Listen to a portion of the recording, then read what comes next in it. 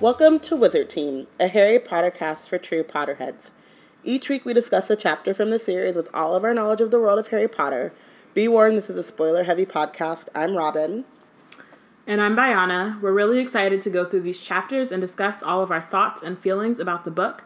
Today we are discussing Chapter 5 of Harry Potter and the Order of the Phoenix, The Order of the Phoenix. Oh my god. The feels. Shut up, Connie. We have some announcements and reminders. We want this podcast to be interactive and want to know your thoughts, so please feel free to tweet along with us. Use the hashtag WizardTeam on Twitter to follow along. Submit to Hogwarts BSU, a collection of stories, fan art, etc., illustrating what it would be like to be a Black Hogwarts student. You can check out blackgirlscreate.org for the guidelines and awesome stories. Love our blog, love Wizard Team, have a few extra galleons lying around.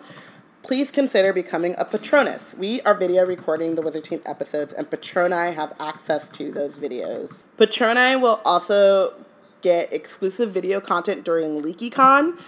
We only have 15 days left until Leaky, so become a Patronus now and make sure to get access to our content. And if you want to donate but can't do a monthly donation, you can send us a cheering charm by donating to our PayPal. And you can find the links to donate at blackgirlscreate.org/donate. So help us out. You know, we're coming up very closely. Got a lot of things to get together before that. I still haven't unpacked since my last trip, so that's a thing I need to do.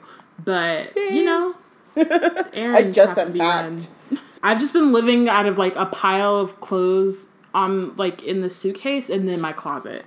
And I, like, occasionally put things away and then I don't. I'm slowly, but also kind of fastly transitioning to a full fandom wardrobe because I have no chill and I'm not a good adult, which is another reason why I need you guys to donate. But I've got a bunch of stuff and, like, I'm also a hoarder, so I'm trying to get rid of a bunch of stuff. I just don't have, like, any space. I just have piles of things. And I just move them around, and that's my life now.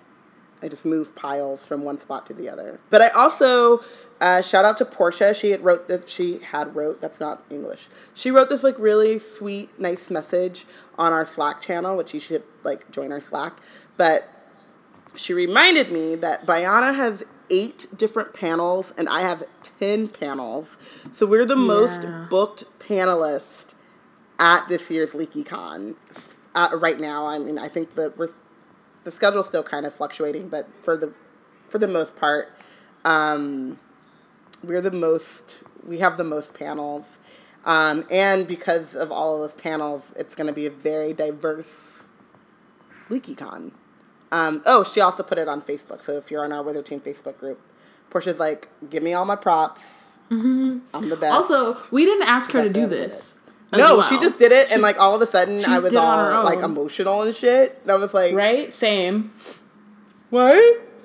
They like us. They really like us. Also, this is, like, completely a non sequitur, but I was feeling kind of low. I don't know if I was feeling low, but we were just talking about, like, self-esteem and getting things done. And Amani was all like, but you know you're pretty dope, right? And I just want y'all to know that he said that. I don't think anyone's gonna believe you unless you have receipts, but I saw it, so I believe you. I just, you know. I'm gonna take a screenshot then. It's on the internet. The internet is forever. Okay, so we have Wizard Team merch. Robin, before she went on the weird whatever that was, I mean, it was all related, but I'm gonna go back and make a... Robin was talking about her nerdy wardrobe. And we also have Wizard Team merch, so you can also step up your nerdy wardrobe as well as your stationery game. Someone bought a mug this week. They did. Thank you, drinking whoever out their that Patronus was. fuel. Look at That's them. what I'm saying. It's so great. Hopefully, you know, y'all get your nerd stuff. I think it's all Harry Potter at this point, which is fine. Yeah, that's why we have here. Some actually. I was re-looking, and your More Black Girls, More Dragons merch needs to go up because I think it's ready. Really? Because you had all these notes and then I didn't go back and fix it because I forgot. But it's ready? Cool. Oh, coming well, soon. I mean, I was like, more Black Girls, more dragons soon. I was like, it's pretty much ready. But yeah, and then just shout out to my girl with her flame white. I can't say it right. White supremacy. It's white. Just go check out Bayana's Twitter name right now. It's everything. We need to make that into a shirt because it's amazing. Also, shout out to Dude, Happy Space, and I'm sure we'll get into it again, but homeboy that, like, nonchalantly was throwing flames at white supremacists in Charlottesville. You have our heart. You are one of us. Like, taking the mantra seriously and literally flaming white supremacy. Yep. Facts. Okay. Also, if you want to support us but don't have the funds to do so, or even if you do, rate and review us on iTunes, Google Play, etc. Everywhere podcasts are found. Yes. And subscribe to Black Witches Weekly, our newsletter curated by Wizard Bay Deborah, with nerd news and links to what's been going on. And if you want to be in the know, be sure to subscribe. You can go to blackgirlscreate.org, and the subscription's like on every page. And so just like sign up. And now for Wizard Team News.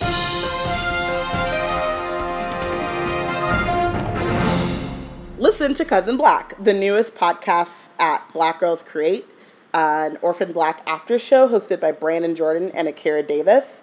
Hashtag Cousin Black. So my brother was visiting, actually, so we had this, like, really cute family day where Akira came over and we all watched Orphan Black series finale, and then we had a little sleepover. It reminded me of when Doctor Who would come on and Bayana lived here, and me, Bayana, and Akira would do Doctor Who and have a sleepover. It was like that, but not as nerdy.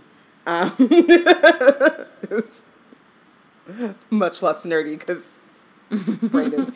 But yeah, so I can't believe it, but Orphan Black is over.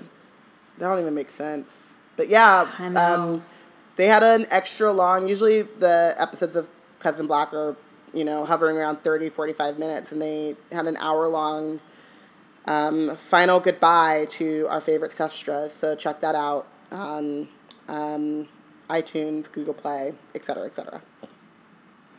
Also, the first section or, like, story of Cormoran Strike is premiering on August 27th on BBC One. So if you're not familiar,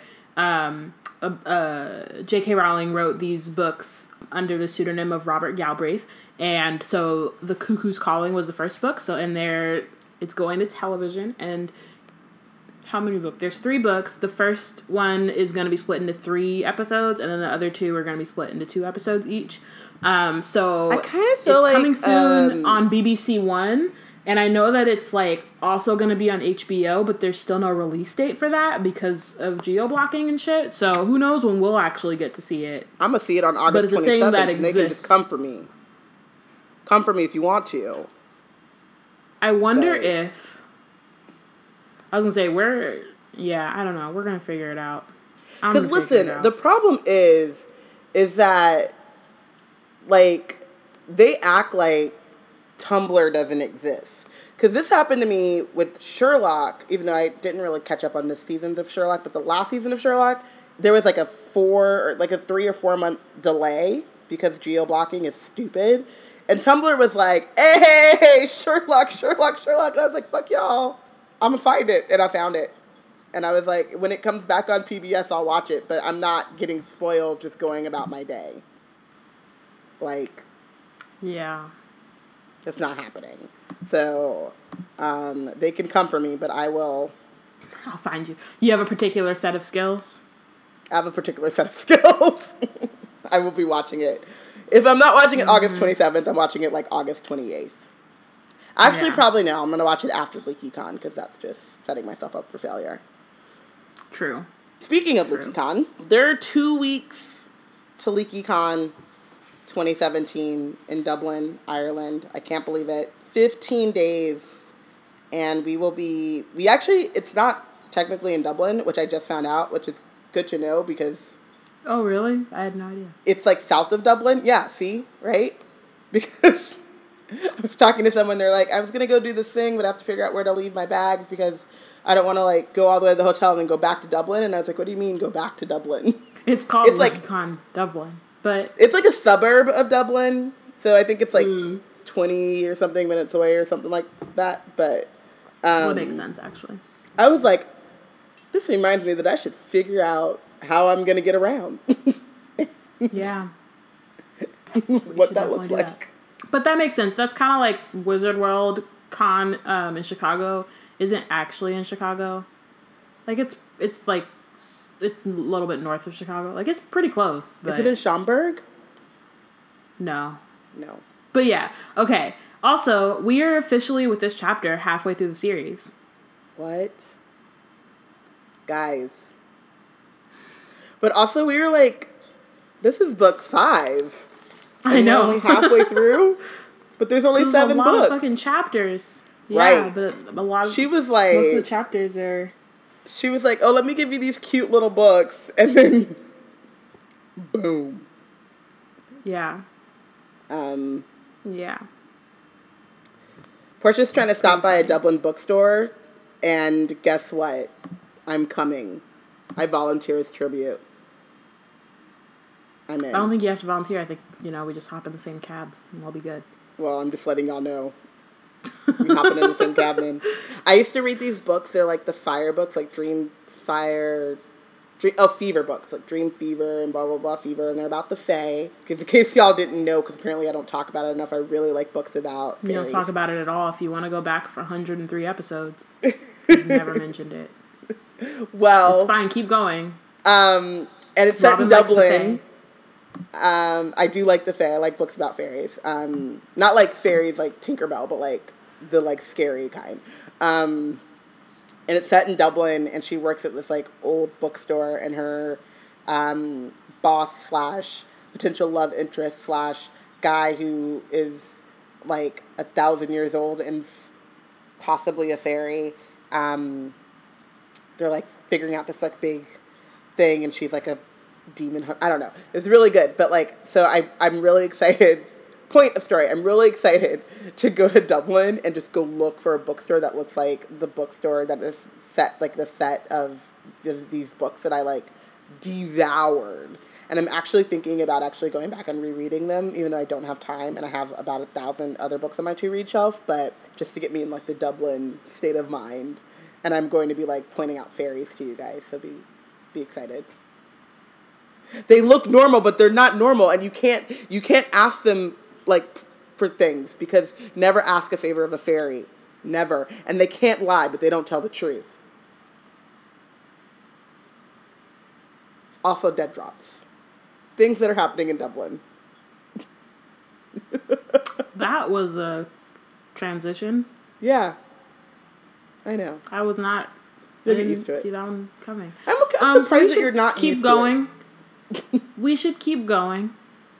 We have some new Patroni. Oh my gosh, I have a very cute story about this. So, shout out to Lily Bossia and Bridget Jordan for becoming our latest patrons. Yay. Thank you. You the best. Thank you. We appreciate you. Another one. You loyal, you smart, you important. You important might not be a part of that. I think that's the help. But anyway, thank you very much for all So, that. if the name Bridget Jordan seems like, that seems familiar, that's because that's my mother, a.k.a. Oduche, a.k.a. Auntie Bridget, who called me today, and I was like, oh, Mommy, thank you for becoming a patron. She's like, oh, how'd you know? And I was like, she's like, oh, did they tell you? Like, yeah, Mommy. Like, you're giving us money now. I think they let us know. And then she goes, I was going to do the $10 one, but then I was reading them all, and you have a category that says Mom. And I was like, well, she made a special category for me.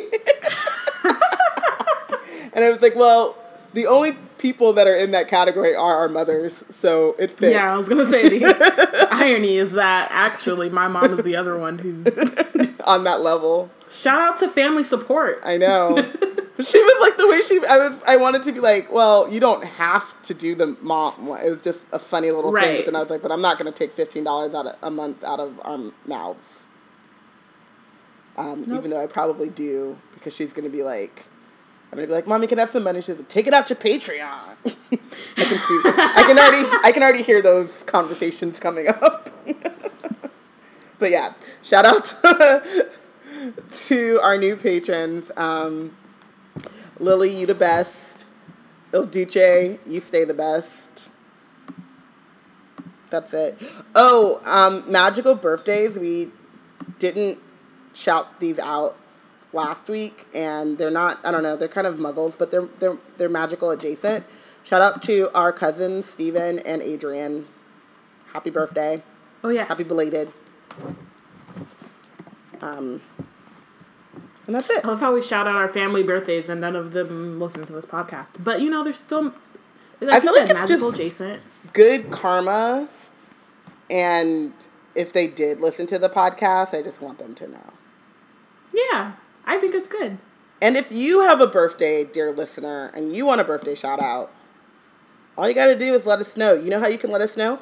You could join our Facebook group. You could tweet at us on Twitter, #WitherTeam. You could join our Slack.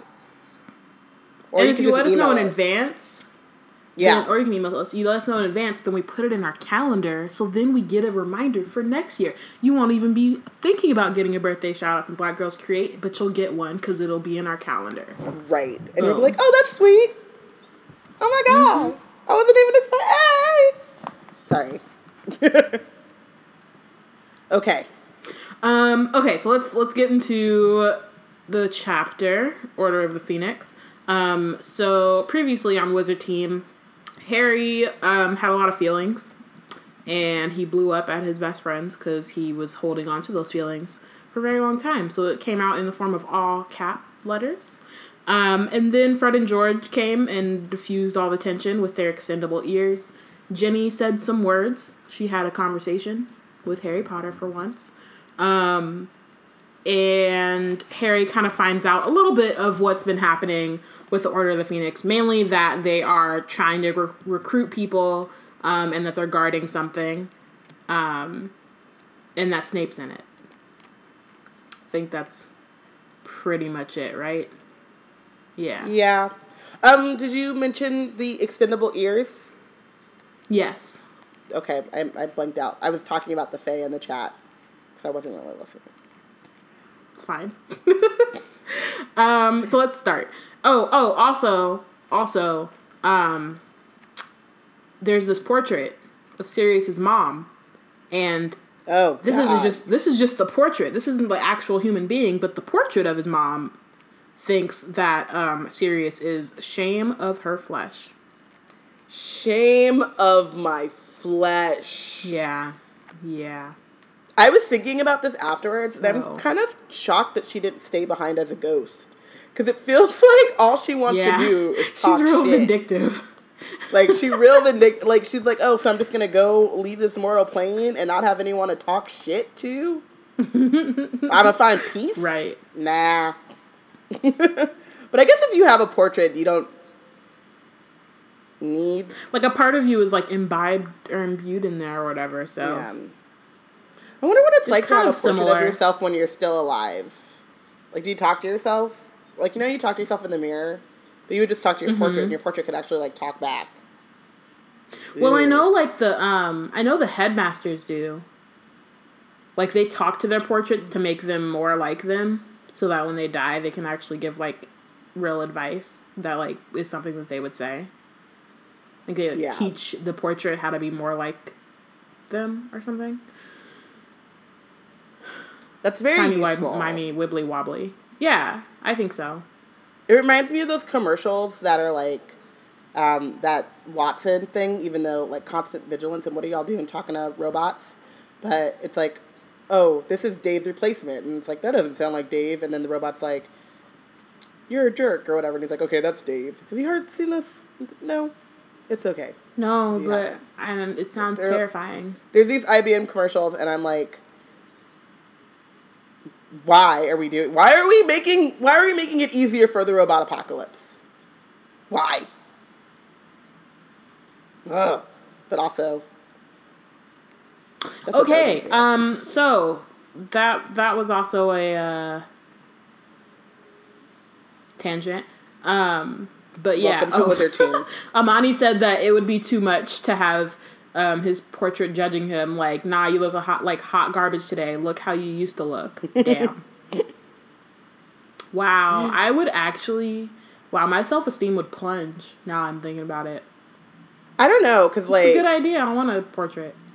If your portrait is I'm shady, actually like, unless I glow shady, up. so you would, if your portrait's clapping at you, then you would be clapping back. So there would just be like this equal clap back thing. Yeah, unless I glow up, in which case it's fine to have a portrait of my past self because I glowed up. But I haven't done that yet, so it's probably not a good time. We'll see. I mean, the problem maybe with it is a good portrait, time because then in like 5 years, then I'll be like, hey, what's up? Yeah, maybe that's it.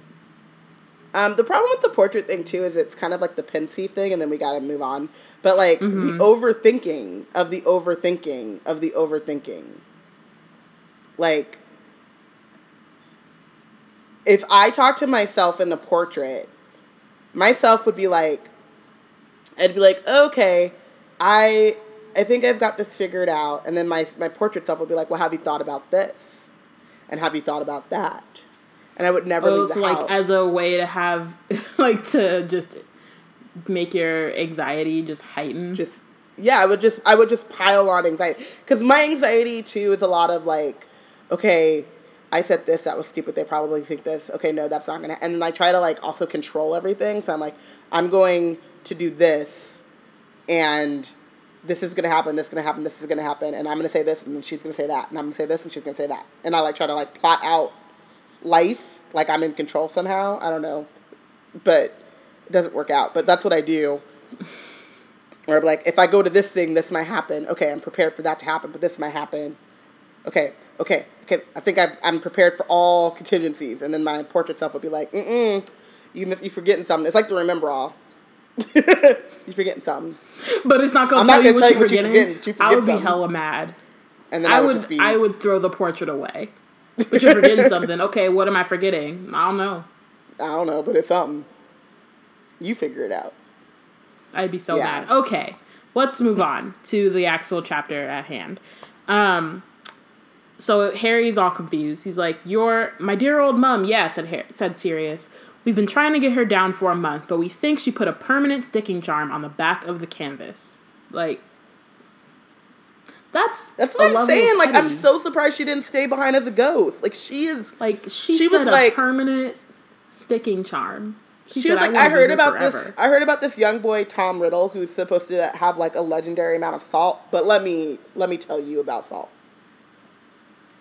Let me tell you. She grew up on the shores, on the shore. You know the ones where, like, it leaves the salt? Like, the ocean will wash, and then it comes back, and it just leaves, like, pillars of salt. Like, that's where she was born. Like, damn. Like, just on the off chance that Sirius would come back to this house. Or what, though? Because, like, he hasn't been there, no one's been there in, like, 15 years. So then, like, why does she want to be there? No, this is for everyone. This is for any and everyone who decides to step in her abode. She wants you to remember. So, like, what? And the thing, too, is that, like... I mean, I guess at this point, because she's old in this portrait, so she got it painted after Sirius and after Regulus, so she might not... She thinks that she doesn't really have an heir. You know what I mean? True. But... So it reminds me of... I was watching this documentary about FDR, and... They was talking about, like...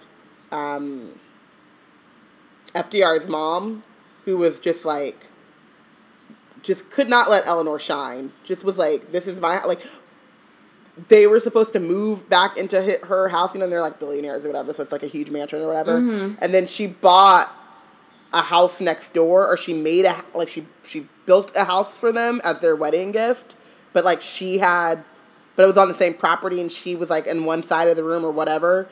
And it was just like, Eleanor, like, just couldn't flourish. Like, she told Eleanor how to, like, take care of the children. She told Eleanor, like, it was just like... Damn. This is still... I still run this. You know what I mean? And that's what I get. Like, she's like, whoever moves in here needs to know I still run this.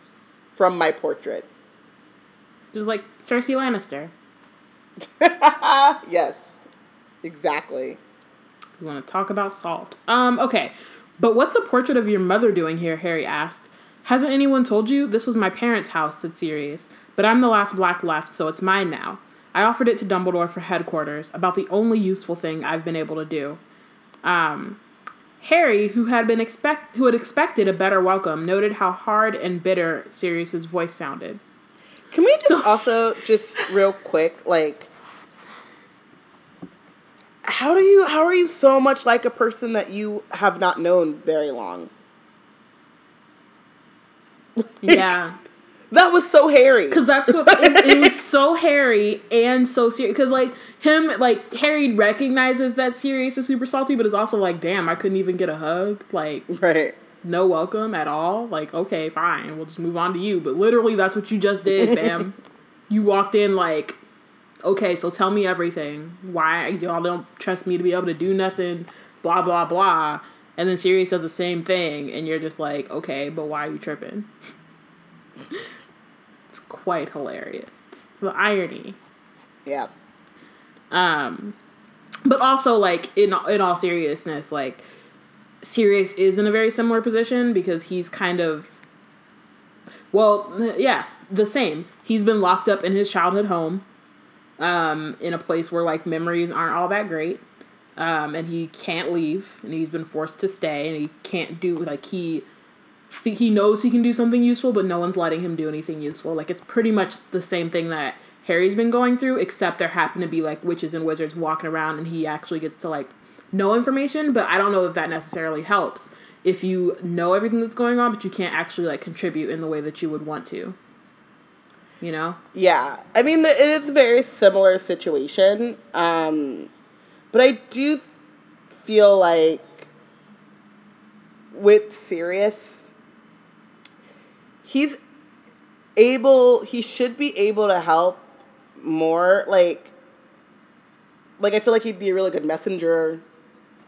He can still move about as Padfoot, but he's not allowed to by Dumbledore, which is different than Harry's, like, no, you literally are like a child and the target of everything, so you should stay put. You know what I mean? Mm-hmm. And I mean, like, so, like, they could have done more that to, like, alleviate Sirius's feeling of, like, uselessness. Like, he's been on the run for 2 years now, like, and hasn't been caught. So it seems like he'd be able to go on missions and do some things. Like, he can't keep watch at the Ministry, sure, but, like, Hagrid's off to, like, go gallivant with the giants. Remus is talking to the werewolves. Like, Sirius could do something like, you know. Yeah, but I think so. One of the things is that, so really quickly, Amani says that they're both in the same position. Dumbledore has imprisoned them in the place they hate most, and both feel infantilized and trapped for the greater good. The last part's in quotes, because, of course.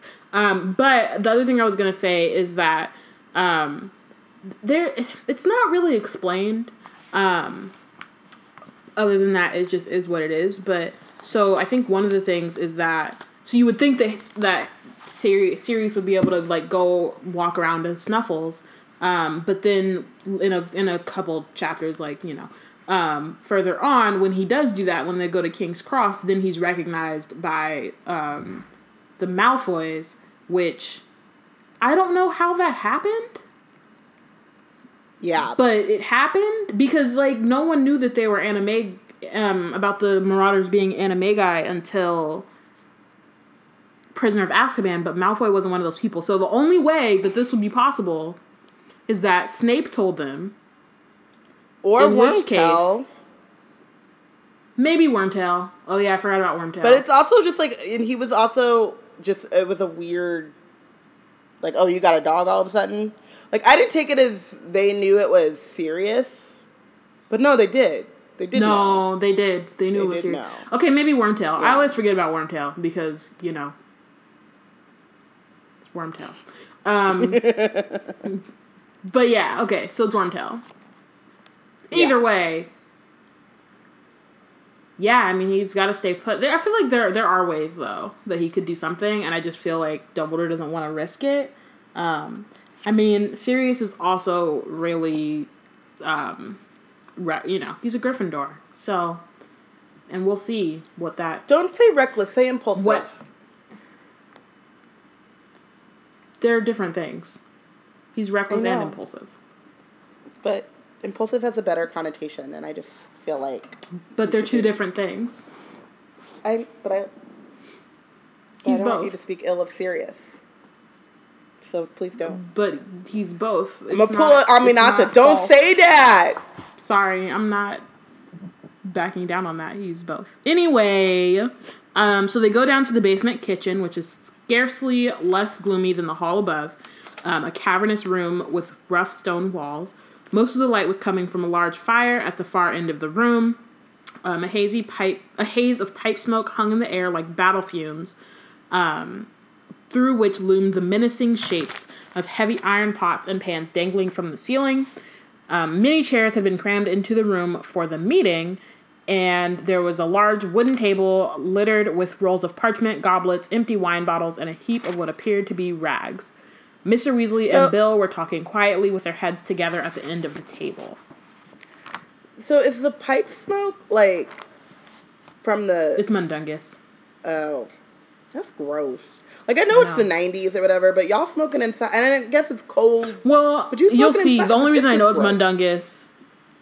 Yeah, no. The reason I know it's Mundungus is because Molly mentions it in the next page. Yeah. She's like, fam, what are you doing?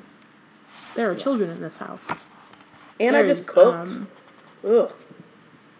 Or, I'm just like, in the kitchen, fam? Right. Just secondhand smoke. I bet you wizards... Do wizards get... Never mind. Do wizards get They cancer? Probably do. Probably but not. Maybe they have They probably do, cancer. But they can magic it away. They probably do, which is kind of fucked up. That would be super fucked up. No, I would like to think that they... Because, in a weird way... Dumbledore kind of dies of cancer. Like, it's a curse, but you know what I mean? It's like that kind of... Yeah, I do remember, like, and I don't have it up right now. I could look it up in a second, but, they don't have, like, they don't get the same illnesses. Hold up. I'm gonna pull it up because it's, like, a very Is that specific... because they have different, like, their nature is different? Or... Because then that, like, goes into the fact that, like, wizards are kind of a different species. Or, like, evolved differently. So what Joe decided, I'm reading this from Pottermore, and the title of the, like, article is Illness and Disability. So she says that, broadly speaking, wizards have the power to correct or override mundane nature, but not magical nature. Therefore, a wizard could catch anything a muggle might catch, but he would cure all of it. He could also comfortably survive a scorpion sting that might kill a muggle, which is interesting. But he might die if he was bitten by a venomous tentacula. Similarly, bones broken in non-magical accidents, such as falls or fist fights, can be mended by magic. But the consequences of curses or backfiring magic can be serious, permanent, or life-threatening. Which is why Harry had to grow his bones back. Because he broke his wrist, like, falling, basically, or getting hit by the thing. Yeah. And that's why Madame Pomfrey was like, broken bones I could mend, no problem, but, like, growing bones back is a whole right thing. Or like Mad-Eye, the reason he couldn't, like, grow those bones those, like, appendages back are because they were cursed off versus, like, they didn't get, like, cut off or something. Right. So, like, Rachel in Orphan Black, if her eye had gotten stabbed with, like, magic, she would have been able to heal it, but since she got stabbed with a pencil, it's bad. So, I mean, also, so wait, is that the opposite then? Like, if a Muggle got bit by... Oh, wait, sorry. I messed that up. If she was a wizard and had gotten hit with the pencil, she would have been fine. But But if she got hit with, like, a curse, then she wouldn't have been fine. But she's a Muggle, so it doesn't. Either way, she's fucked. Okay, yeah. So Muggles are doubly fucked because they die from a scorpion bite and from a tarantula bite. I can't say that word. Yep. No, venomous tentacula. Venomous tentacula. Yeah. That sucks, I would think of it as a... Right? So if you get cancer as a Muggle... But magical. You're probably just... Your body is just able to kind of... You mean as a wizard? Magically deal. Like, you still have cancer, or, like, fight it off. So I don't think it's, like... Yeah. I don't think it's, like, a cure. Yeah, probably. Like Kira, and how Kira heals faster. Yes. Because she is a wizard, for sure. She is a wizard. Rachel is a Muggle. Orange and purple are wizards as well. Yeah. Okay. They are. Sorry. This is all not right, moving on. But it is. We're cousins and we're black. Okay. I really tried to point, but I don't have any. Never mind. It's fine. It's also a podcast. So. True. No one can see me.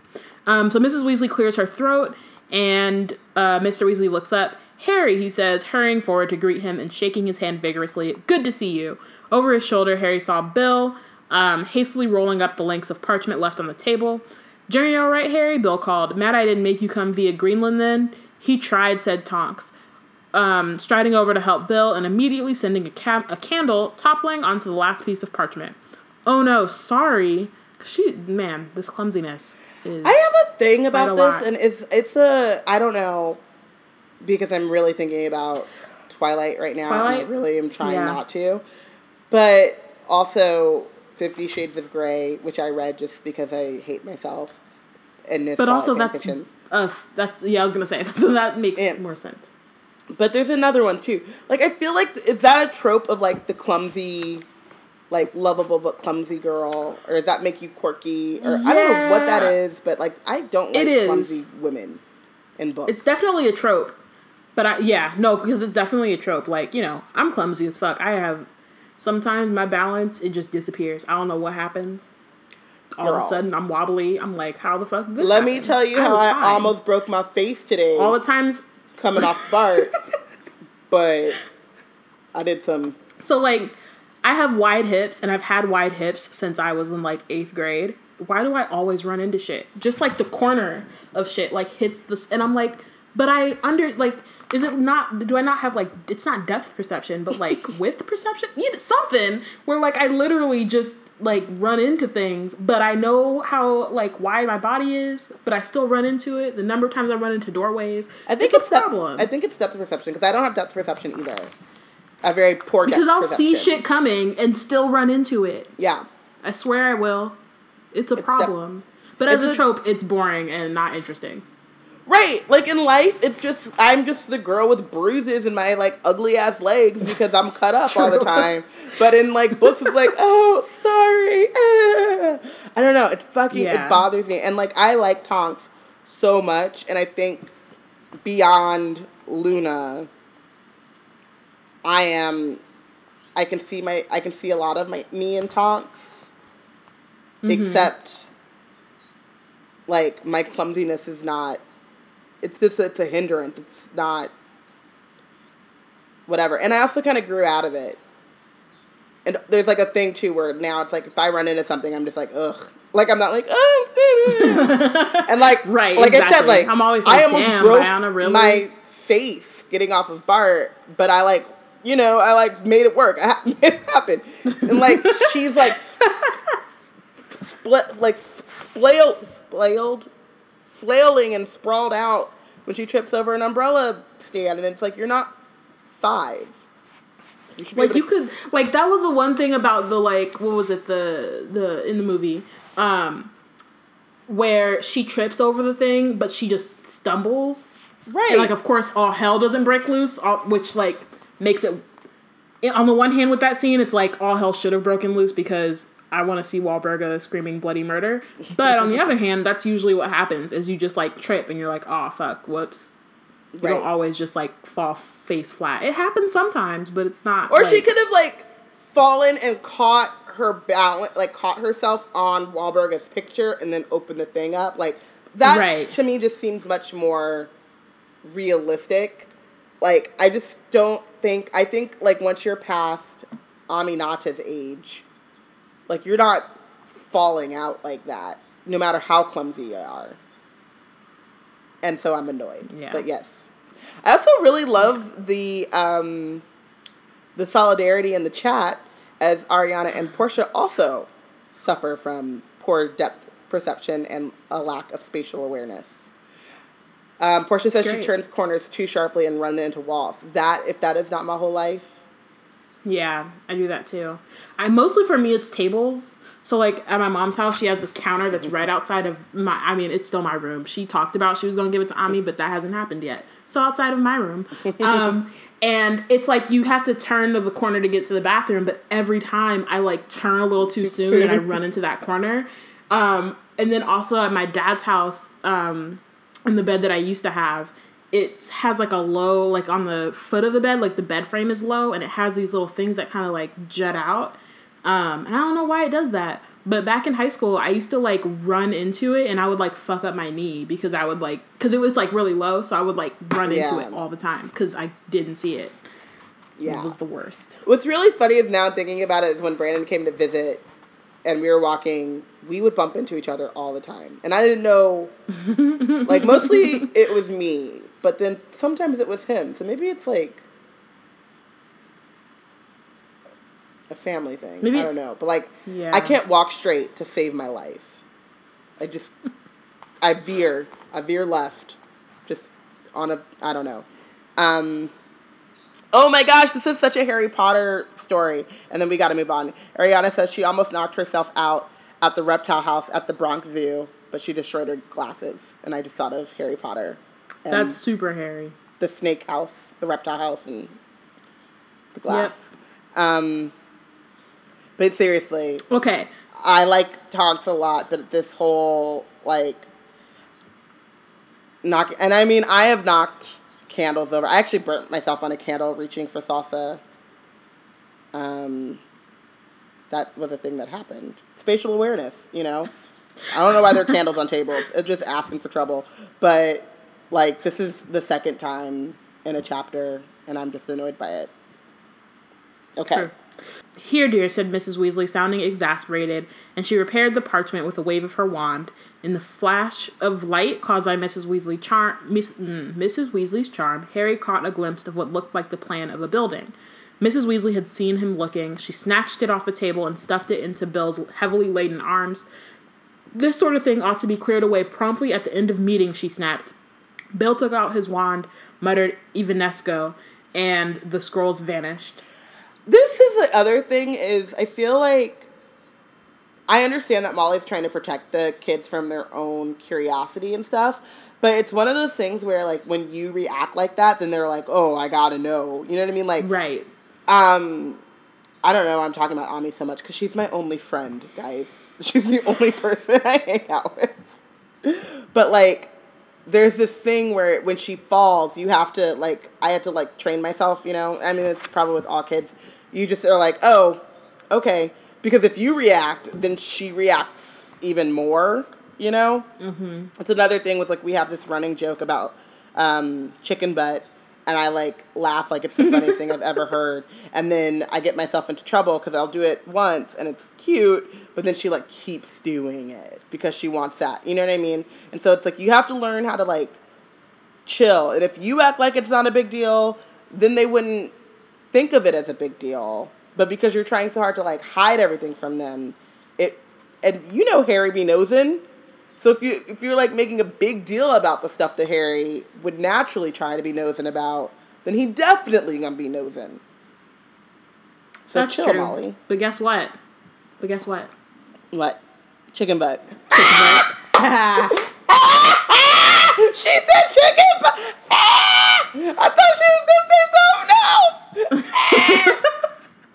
Sorry. That's what me. It amuses me. That's why I say it. Every time I see Ami, it's a thing. The other day she was like, guess what? And I was like, what? And she's like, I love you. And I was like, how dare you? How dare you go make me feel... Shut up, Connie. That's what I should have told her. She would have been so confused. I did that too. That's what I was doing last time I was there. Oh. Except then I would say, so I'd be like, guess what? She said, wow. I was like, I love you. She'd be like, I love you too. And I'd be like, and also chicken butt. And then she would fall out laughing. It was great. Those jokes are not funny when you're like they're never funny until you're with kids. Oh yeah. They're hilarious. They're hilarious. Okay. Anyway, sit down, Harry, said Sirius. You've met Mundungus, haven't you? Also, real quick, Evanesco, the vanishing charm. I would just like that, to clear dishes, to clear the pile of clothes in my suitcase right now that I haven't unpacked, to just clean my it seems so much more efficient than mopping, sweeping. Listen, I did my hair, but where does it go? And then I redid it again this week. Oh God! So you just have to sweep all that hair up. So my floor is just full of little tumbleweeds of hair, and it's freaking frustrating. You think you got it all, and then you really didn't. I randomly washed my hair, and it was one of those things where I was like, I got out of the shower and I was like, Brandon, I'm really good at making good decisions all the time. Because we were about to leave. I was like, I gotta get in the shower. And then I was like, oh, wow. Because I'm really good at making good decisions all the time. I'm the best at decision Anyway, making. I just say you guys all are always say, Robin, stop making great decisions. You're just so tired of all the good decisions I make. You say all of that to say. That sounds about right. So all that to say that I don't know where these things go. Yes, but where do they go? If I don't have to deal with it, I don't know. Because he's gonna need those plans again. And what's it's a conjuring charm. It's the conjuring charm. I don't know I can't remember what the incantation is. But I don't know. That's not conjuring. That's summoning. So that's something that's not. Yeah, conjuring is you pull it out of thin air. So maybe it just exists in this ether. I don't need it. Maybe everyone has their own room of requirement. And it's maybe in some kind of dimension of space the second and time. dimension that is belongs to Biana. It's Biana's room of requirement in the alternate dimension. It's just all my socks that got eaten up by washing machines. That's not fun. This is interesting. So there's a wizard in all of our washing machines, y'all. So, that's what happened.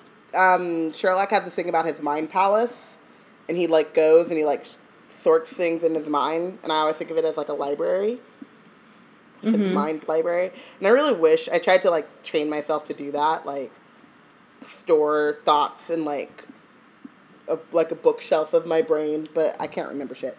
But having your stuff palace. Yeah. Oh. You just send things away when you don't know. Ariana's all practical. Their attic.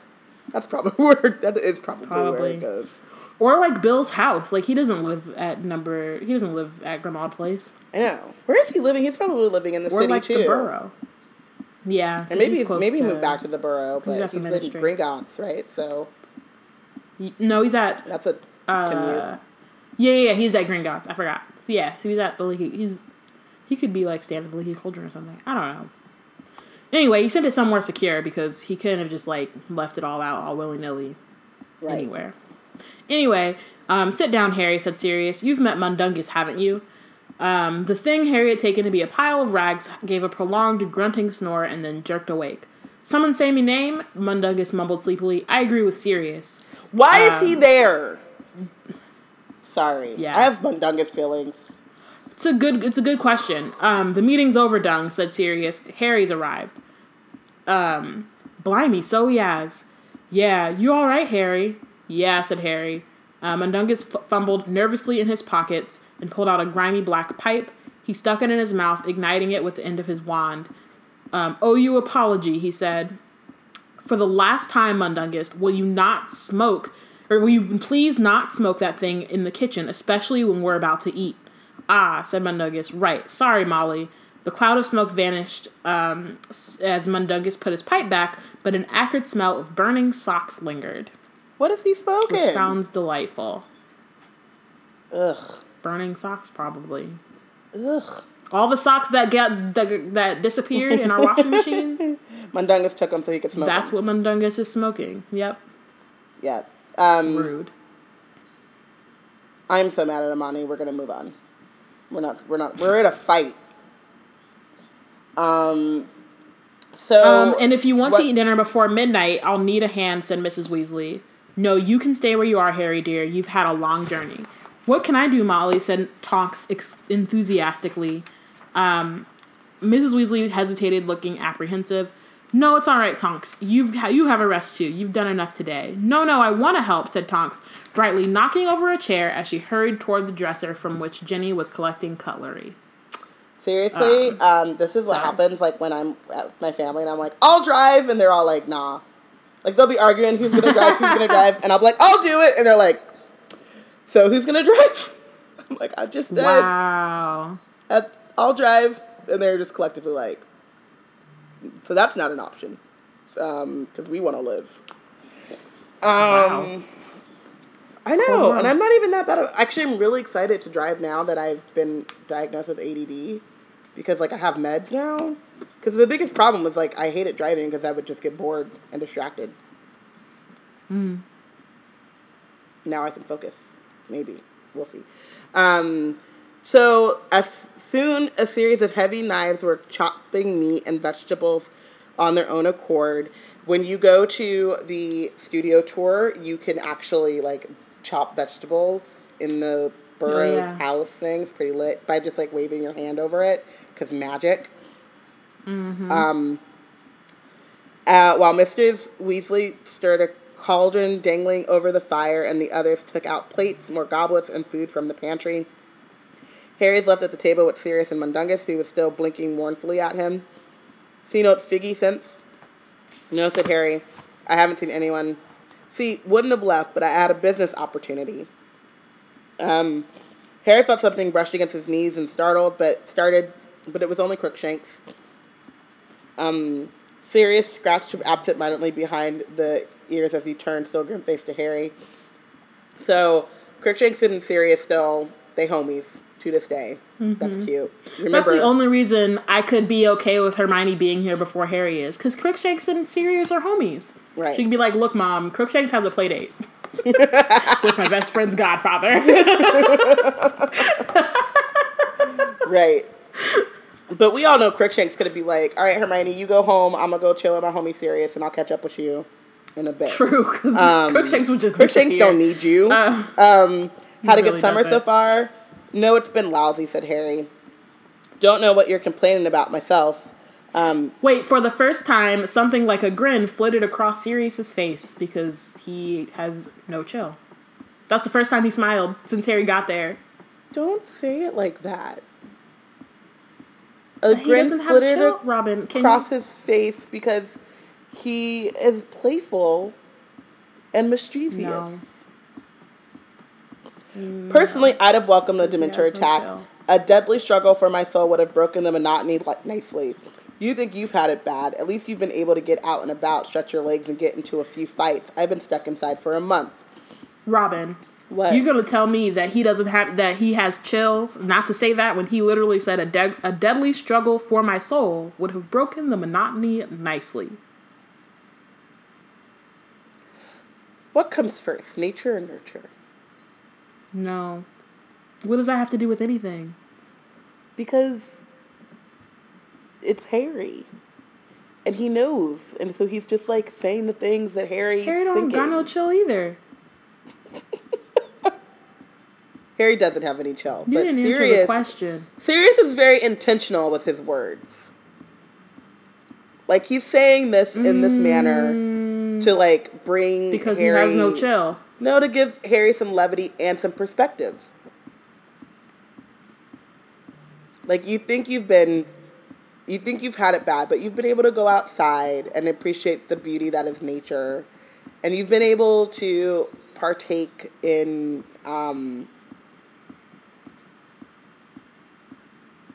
in you've interactions, human interactions, and yes, they may not have always been pleasant, but interactions in general, pleasant or not, are important because we are social beings. And he is just giving Harry some perspective on life as a good godfather would and parental figure. That just sounded like a lot of words that you said, and you just strung them together, and... Will not take serious slander. How come? Asked Harry, frowning. Because the Ministry of Magic's still after me, and Voldemort will know all about me being an animagus by now, Wormtail would have told him, so my big disguise is useless. There's not much I can do for the Order of the Phoenix, or so Dumbledore feels. There was something in the slightly flattened tone of voice in which Sirius uttered Dumbledore's name that told Harry that Sirius was not very happy with the headmaster either. Harry felt a sudden upsurge of affection for his godfather. See? At least you've known what's... At least you've known what's been going on, he said bracingly. Oh yeah, said Sirius, listening to Snape's reports, having to take all his snide hints about how he's risking his life while I'm on my backside having a nice, comfortable time, asking me how the cleaning's going. What cleaning? Said Harry. Didn't you just talk to Ron and Hermione? He wasn't listening, he was pissed. He didn't hear none of that. But he asked that question specifically, like, what have y'all been doing if not living it up? And he didn't hear it. She said... She started talking, and I think that... And he started being like, sure. I mean... Hermione's talking. Do they ever listen to Hermione when she talks? Because if they did, they wouldn't be in half the trouble that they usually get in. True. She was also interrupted by Fred and George, but she got a pretty good way... She got a pretty, good amount in there. Yeah, she said a lot, even though she was, Ariana reminds me that Harry was interrupted. In a red haze of fury, which is poetic and beautiful. But this was after he had calmed down a little bit. That's true, but it was after he'd calmed down a bit. Yeah. Whatever. So, trying to make this place fit for human habitation, said Sirius. No one's lived here for 10 years, not since my dear mother died, unless you count her old house elf, and he's gone round the twist, hasn't cleaned anything in ages. Sirius, said Mundungus, who was not paying any attention at all to the conversation, and instead was examining an empty goblet. That's solid silver, mate? Yes, said Sirius. Finest 15th century goblin-wrought silver embossed with the Black family crest. That'd come off, though, muttered Mundungus, polishing it with his cuff. Why is he there? There's really no reason. Who invited him to dinner? Especially after we did to Harry. Right. There's no reason for him. He shouldn't be in the Order, and he definitely shouldn't be hanging out for dinner afterwards. No. I know that when you are in a war or whatever, or, I forget whatever the saying is, sometimes you gotta, get your hands dirty to get down in the mud, or whatever that saying is, and you gotta go to the mattresses, everyone's going to the mattresses, and you gotta, deal with people like Mundungus in a time like this. But that does not mean that they need to be around for dinner. Sure. Amani said Dumbledore did it, but he didn't invite him to dinner. Yeah, he put him in the Order. That's the problem. But also just, why is he at dinner? Specifically. Yes. I guess Molly was trying to be polite or something, but really there's no reason for that. Yeah. He had your as good as son out, shit out of luck if he didn't have his wand on him at all times and didn't know how to defeat Dementors. My dude wouldn't have had a soul. Not a damn. This series would have been over. We would be done. It's a wrap. It wouldn't be halfway through the series. We would have been done. Yeah. It's a burrito, as my brother likes to say. I did hear him say that. Okay. So. Fred, George, no, just carry them, Mrs. Weasley shrieked. Harry, Sirius, and Mundungus looked around and a split second later dived away from the table. Fred and George had bewitched a large cauldron of stew, an iron flagon of butterbeer, and a heavy wooden breadboard, complete with knife, to hurtle through the air toward them. The stew skidded the length of the table and came to a halt just before the end, leaving a long black burn on the wooden surface. The flagon of butterbeer fell with a crash, spilling its contents everywhere, and the bread knife slipped off the board and landed point down and quivered ominously exactly where Sirius's right hand had been seconds before.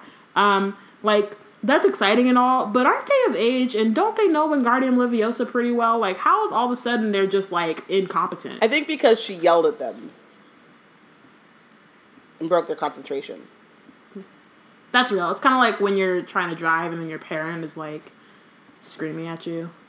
That's how... not your parent specifically, but, like, other parents. No, my parents. Not Robin's, because... here's a good, quick tangent.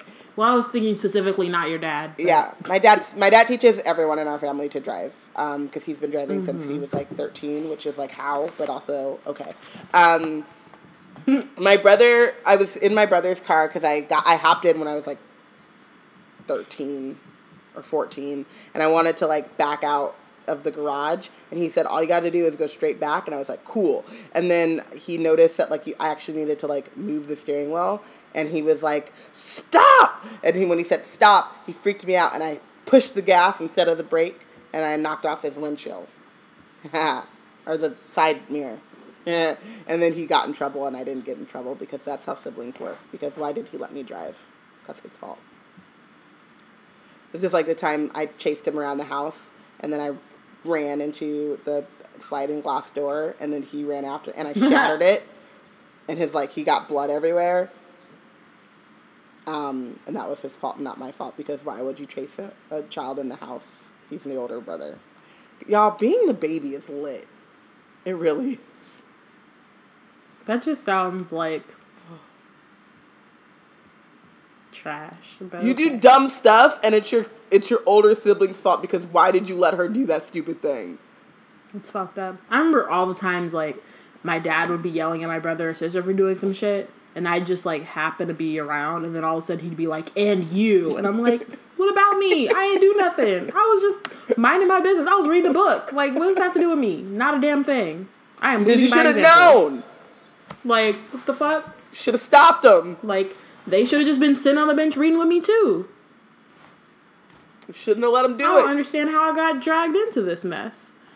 Anyway, should be looking out for your younger siblings.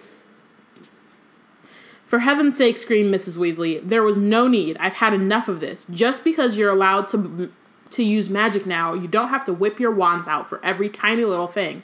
We were just trying to save a bit of time, said Fred, hurrying forward and reaching the bread knife out of the table. Sorry, Sirius, mate. Didn't mean to. Harry and Sirius were both laughing. Mundungus was swearing as he got to his feet. Crookshanks had given an angry hiss and shot off under the dresser, from whence his large yellow eyes glowed in the darkness. Crookshanks is so over it. He's, like, pissed as fuck. Like, I don't want to see none of y'all for the rest of the summer. Like, sure. How dare you? You know when someone, like, because I'm, like, really jumpy and anxious, and, like, after someone, like, scares me, I'm just like, you did that on purpose. Even if they didn't. Even if they were, like sincerely apologetic, I'm like, you know I'm jumpy. Kirk's like, you know I'm a goddamn cat. You know I don't like this shit. How dare you? Hilarious. And here boys, Mr. Weasley said, your mother... Kind of. Well, yes and no.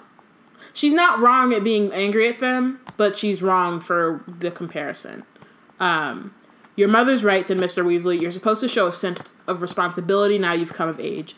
None of your brothers caused this sort of trouble, Mrs. Weasley raged at the twins.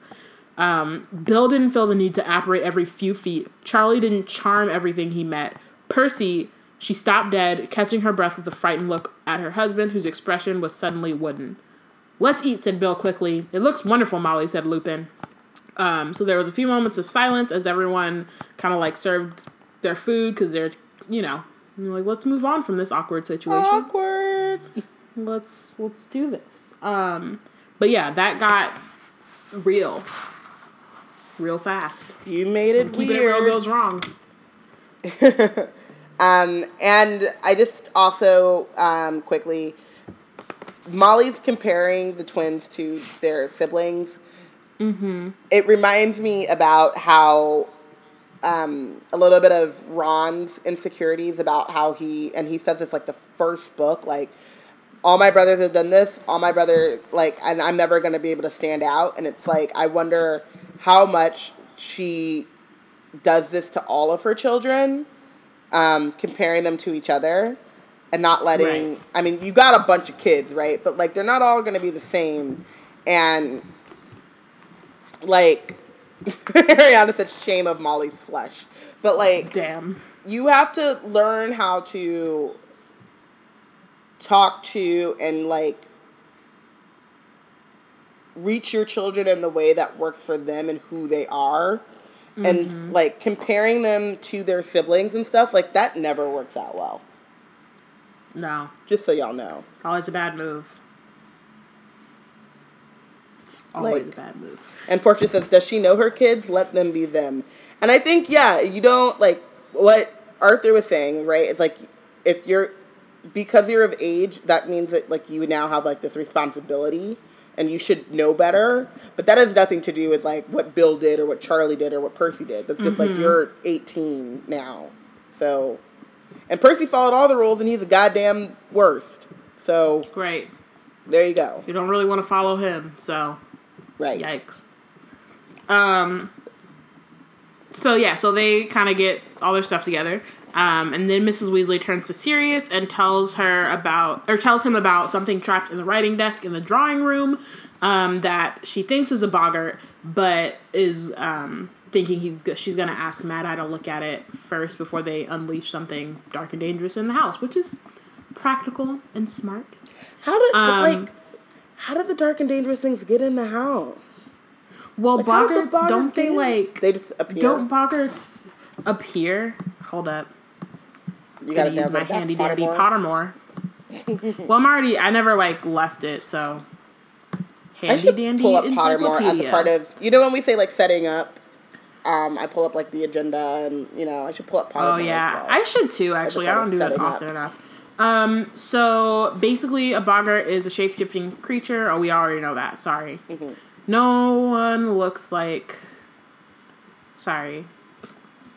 So, boggarts particularly like confined spaces, so that's kind of why it's probably in the writing desk. I feel like it was probably, like, looking for a good space, like, a good spot, and then came across number 12. Like, it's attracted to... Yeah, but I think... But, like, where do they come from? How do they get in the house? I mean, I guess they can, like, just apparate. That's why I was gonna say... Nobody knows what it looks like. I don't like the spirit form of apparition, which is, like, appearing and disappearing. I don't know why I thought it just, like the boggart just kind of, like, appears, kind of, like a manifestation of, like, fearful energy, but I may have made that up. No, that's Dementors. And not fearful energy, but Dementors... I'm saying Dementors, like, become, like, they don't breed, like, they breed through... They do breed. Well, yeah, but I was thinking more of, like, a boggart that just kind of, like... Oh, maybe not. I just randomly... I always thought that, like, Dementors came from, like, an excess of, like, dark magical energy breeds Dementors, but not boggarts. Portia says she thinks I'm mixing with poltergeist. That's true. That's what it is. Yep. It's not filter energy. It's, yeah. You're right. And Ariana says they're magic dust bunnies, which is hilarious because that's kind of true. Yeah. The curtains in there are full of doxies too, said Mrs. Weasley. I thought we might try and tackle them tomorrow. I look forward to it, said Sirius. Harry heard the sarcasm in his voice, but wasn't sure if anyone else did. So Sirius is clearly, like, not about this. And he's already said it, but, like, still. He's like, really, I gotta be in here cleaning my old family home that I don't even want to be in. Like, why couldn't we have the secret? Why couldn't the place be the Burrow? He could just hang out in there. He could run around in the fields and, like, chase the gnomes. He would have so much fun, him and Crookshanks.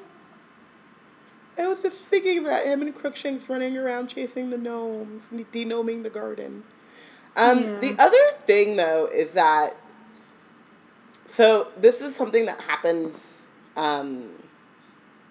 it happens to me a lot. It's like when your space gets really cluttered and gross and whatever, it really is like, it drains your energy as well. Like, you have to make sure to kind of keep up a clean space, right? Because, like, just through living and stuff, if you're not cleaning at a good things appear. Things appear and clutter happens and, you gotta sweep and dust happens and stuff. But because because Creature is alone and, like, doesn't have anyone to take care of, then, like, he stops cleaning, he stops taking care of his, like, house, basically, and then that is probably contributing to his, like, they say he's twisted, but he's just lonely. Is really what it is. And he's depressed. Yep. Poor Creature. So sad. So, opposite Harry, Tonks is entertaining Hermione and Ginny by transforming her nose between mouthfuls. Apparently, this was a regular mealtime entertainment because after a while, Hermione and Ginny started requesting their favorite noses. Do that one like a pig's mouth, Tonks. And Tonks obliged, and for a moment, Harry had the fleeting impression that a female Dudley was grinning at him from across the table. That's so rude. Which is super rude.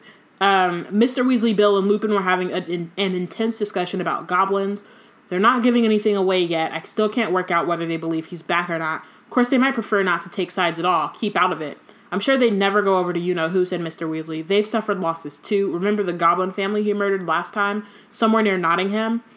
I think it depends what they're offered, said Lupin, and I'm not talking about gold. If they're offered freedoms, we've been denying them for centuries. They're to be tempted. Have you not had any luck with Ragnarok, Bill? He's feeling pretty anti-wizard at the moment, said Bill. He hasn't stopped raging about the Bagman business. He reckons the Ministry did a cover-up. Those goblins never got their gold from him, you know. So, one, they probably shouldn't be talking about, like, Voldemort stuff at the table, and if Molly hears them, she's gonna be pissed as fuck. But also, this is really interesting, and we get to get, like, a kind of a, like, short little, like, insight into the way that the goblins exist within the wizarding world and, like, kind of the restrictions that they have, that the wizards have imposed on them. Some of the foundations of the goblin rebellions of 18 whatever the fuck, which I still want to know. Yes. The Goblin Wars? Yes. But, yeah, because... But there's this... Oh, I was going to say, like, it's very clear that there's, like, there's... Institutionally, they are, like, kept in a specific place, and aren't really allowed to live in the same way that wizards are.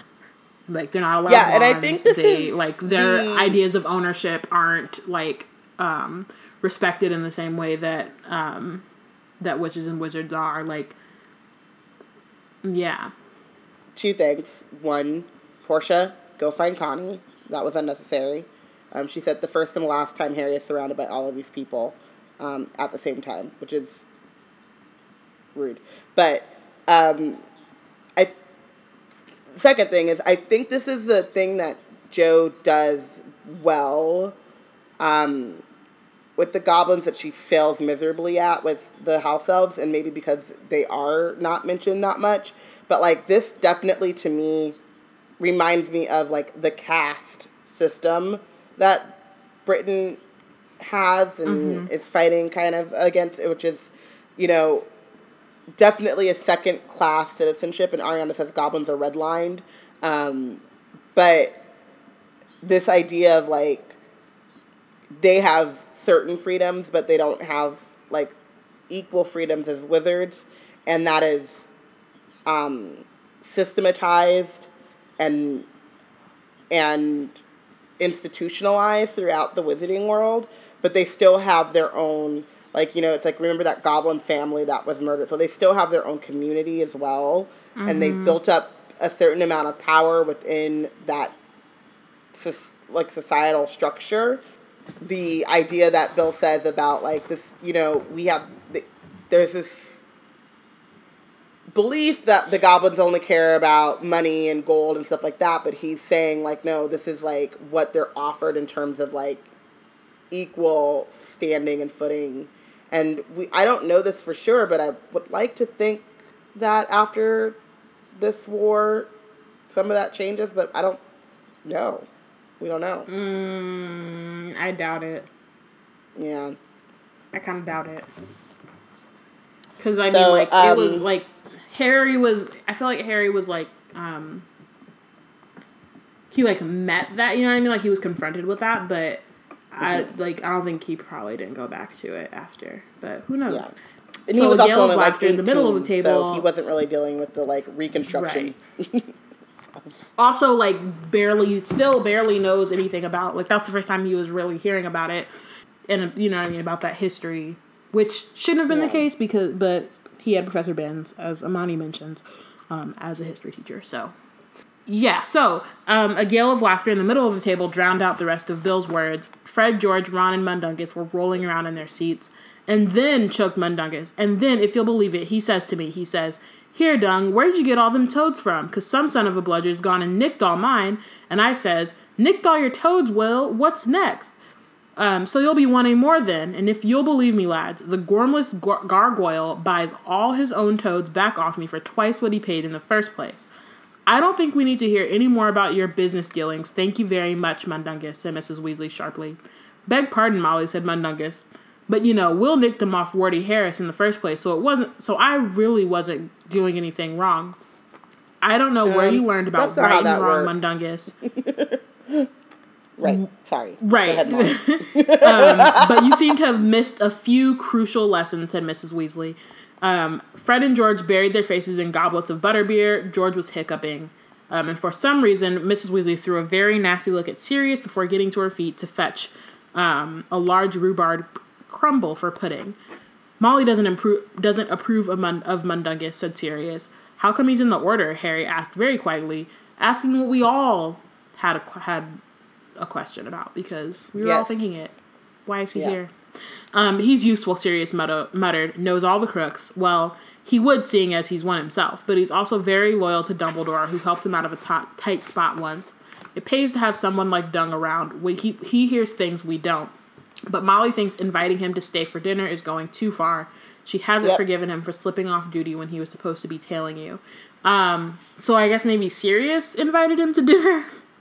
Yeah. I guess it is Sirius' house, so I guess Molly can't technically invite people to dinner most of the time. But still. Can't probably invite people to dinner, but can't say who can't be invited. That reminds me of the time my friend kicked someone out of my parents' house, and we were all shook. Like, did you just kick someone out of our house? And it took her, like, a full, 6 hours to be like, oh my God, I did that thing. And we were like, yeah. Yeah, you did. We were all very confused. We were all like, maybe was she just real angry? She got real mad at him because she didn't think he was treating my parents or our house with the proper respect, and just let loose. And then he was like, "Can you take me to the train station?" And I was like, "Why?" He's like, "Christine says I have to go." And I was like, That is hilarious. Yeah. Okay. But I also think... So they... Sorry, I just want to... Real quick, because I need this Law and Order moment. There are these things called confidential informants. CIs. You pay them for the information. They're loyal to you. You get them out of a tight spot every once in a while. But they're not a part of your organization. You don't give them a badge and a gun. Briscoe and Curtis would not be doing shit like this. Briscoe and Green would be like, let's go over to Nocturne Alley, talk to my CI real quick. I know a guy who knows a guy. He'll let us know what's going down on the street. And then let's go back and get dinner.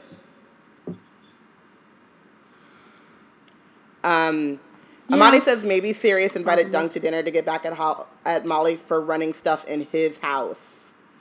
I mean, except does Sirius really want to clean up doxies? And, Sirius would just leave that But he still has to help. And she's, True. Putting all of the... She's telling him what to do. Who's more... That's true. But still. Molly is more... qualified. She has more experience in this matter. Yes. Yeah, she's way more qualified. Okay. And also, if you hadn't have gone and been all only one will die tonight, you could have had this house for the past 10 years and it wouldn't have gotten in this situation. But I love you. And it's not your fault. true. But it's you just try to do your best in the world. It's very true. I'm sorry I got harsh on you. Anyway, I'm gonna start again. You got any more? Okay. You're all good? All right. Yeah, I just felt like I was really hard on him. How bad? I don't think... Okay. Anyway, so they eat dessert, which is what I've been trying to say for the past, 5 minutes. They eat all the dessert, and so they're super full. Harry has the itis, low-key. Nearly time for bed, I think, said Mrs. Weasley on a yawn. Not just yet, Molly said Sirius. Then he turns to Harry. I'm surprised at you. I thought the first thing you'd do when you got here was start asking questions about about Voldemort. The atmosphere in the room changed rapidly. Harry changed with the rapidity Harry associated with the arrival of Dementors. Lupin, who had been about to take a sip of wine, lowered his goblet slowly, looking wary. Lupin's like, "Oh shit, let me just put this down. It's about I'm gonna have to regulate. Let me just keep my wits about me. My wits about me. Jinx, you owe me a Jack and exactly. Coke.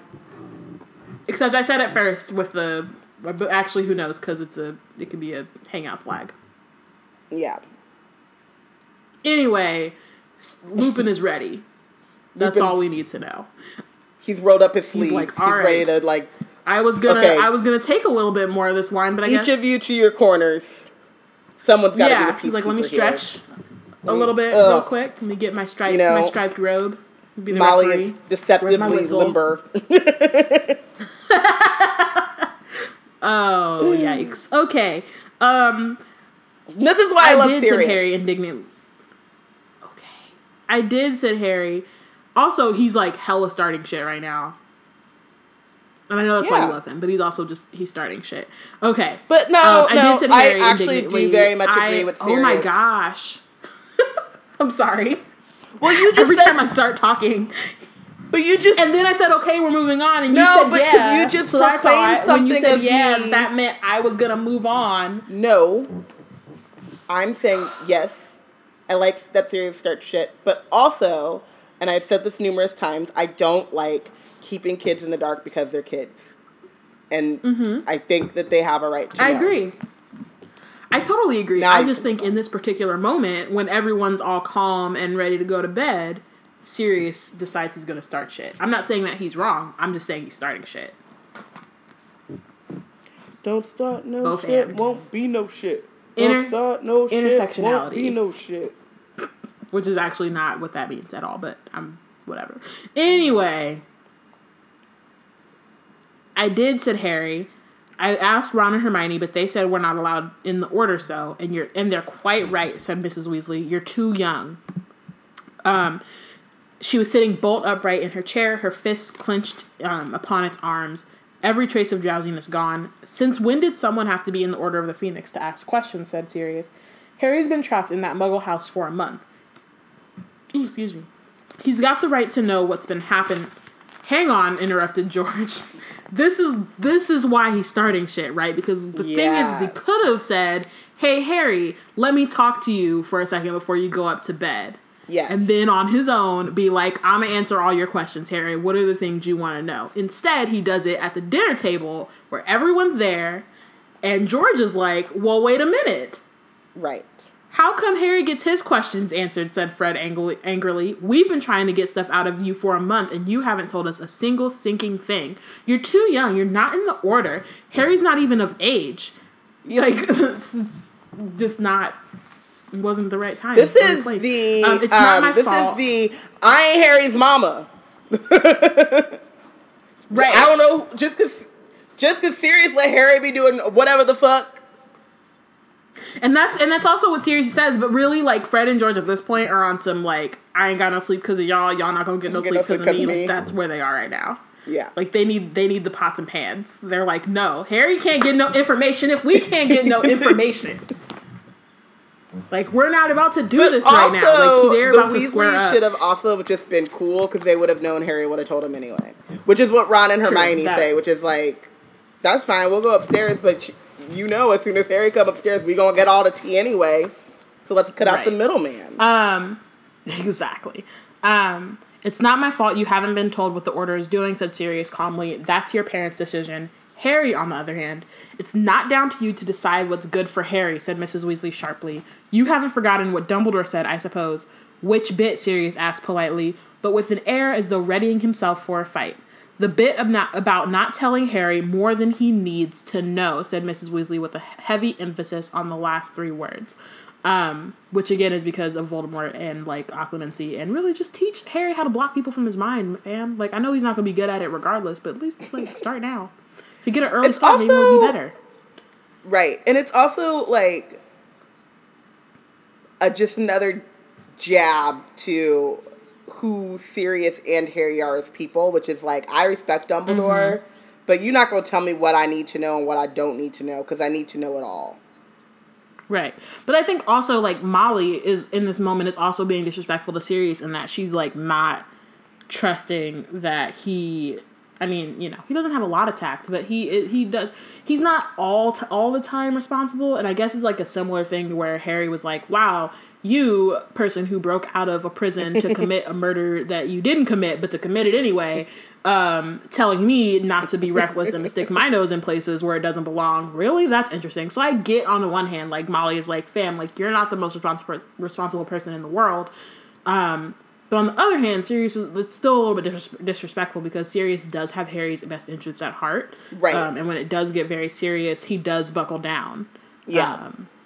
And I think Sirius is also the one like, telling him all Goblet of Fire, like, stay out of trouble, keep your nose down, keep your head down. Like, so the idea that he's not coming at it, they disagree on how to take care of Harry, but they all want to take care of Harry and have his best interest at heart. And so to put the intent to Sirius as though his intent is to just start trouble is unfair. And wrong. Well, yeah, and I definitely don't think, that's definitely not his intent at all. He just, I totally agree. I also think, like, in terms of me talking about he's starting drama, like, part of that is, like, not necessarily on purpose. I think he just didn't think. He was like, oh, I mean, you know, Harry's about to go to bed. Let me ask him right now. Right. So, like, it's just the little things where he's not totally thinking, like, maybe I should pull him aside. No. What is that? What is confidentiality and impulsiveness, whatever. That's what that is. Yeah, and that's fine. I don't intend. Oh, really quickly because this is hilarious. Ron, Hermione, Fred, and George's heads turned from Sirius to Mrs. Weasley as though following a tennis rally. Ginny was kneeling amid a pile of abandoned butterbeer corks, watching the conversation with her mouth slightly opened. Lupin's eyes were fixed on Sirius because they're best friends, and he's like, "Don't say nothing you gonna regret, homie." Like, I'm gonna jump in if I have to, but, like, come on, playa, make it easy for me, please. I don't intend to tell him more than... Serious. Like, fam, just chill real quick. What are you doing? What are you doing right now, fam? Yelling at him through clenched teeth. I don't intend to tell him more than he needs to know, Molly said Sirius. But as he was the one who saw Voldemort come back, he has more right than most to. He's not a member of the Order of the Phoenix, said Mrs. Weasley. He's only 15 and he's dealt with as much as most in the Order, said Sirius, and more than some. No one's denying what he's done, said Mrs. Weasley, but he's not a child, said Sirius impatiently.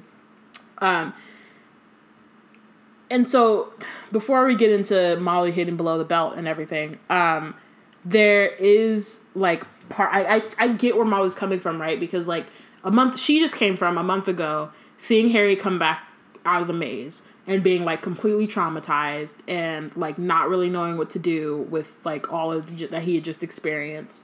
And then, like, him breaking down in front of her specifically in the hospital wing. So she's seen him when he was, like, fully broken down, and I think for her, she's just, like, worried that he'll get back to that place if he knows too much, which is wrong, but it's not like she's not coming from a good place, right? Like, she's not thinking, like, he's this kid and doesn't know any better and, like, really shouldn't know anything and doesn't have anything to do with it. She's really just trying to protect him. Yeah, and that's where I said it's a difference of opinion in how you do that, right? Because I also come from a family of, like, you don't need to know everything. Like, this is stay out of grown folks' business. And it's not because, and it's not stay out of grown folks' business so much as it's, like, protecting your youth and your innocence. And, like, this is, like, you only have so much time to be carefree, right? And, like, we don't need to put the weight of the world on your shoulders. The difference, and this is why I think Molly is wrong here, is that this all centers around... doesn't center like the weight of the world is Harry, already on his shoulders. On his shoulders, right. He is in the center of this in a way that you cannot get around. And so, and he knows it, right? Like, Voldemort did not do some super elaborate, like, year-long plan to get Fred or George into a cemetery, right? Like, right. You know what I mean? Or, like, just any kid. It wasn't like you could, because they were saying, like, you could just can't you just use anyone? And he's like, no, it's got to be Harry, right? And Harry heard all of that. Right. Like, he could have pulled an adult off the street. Right.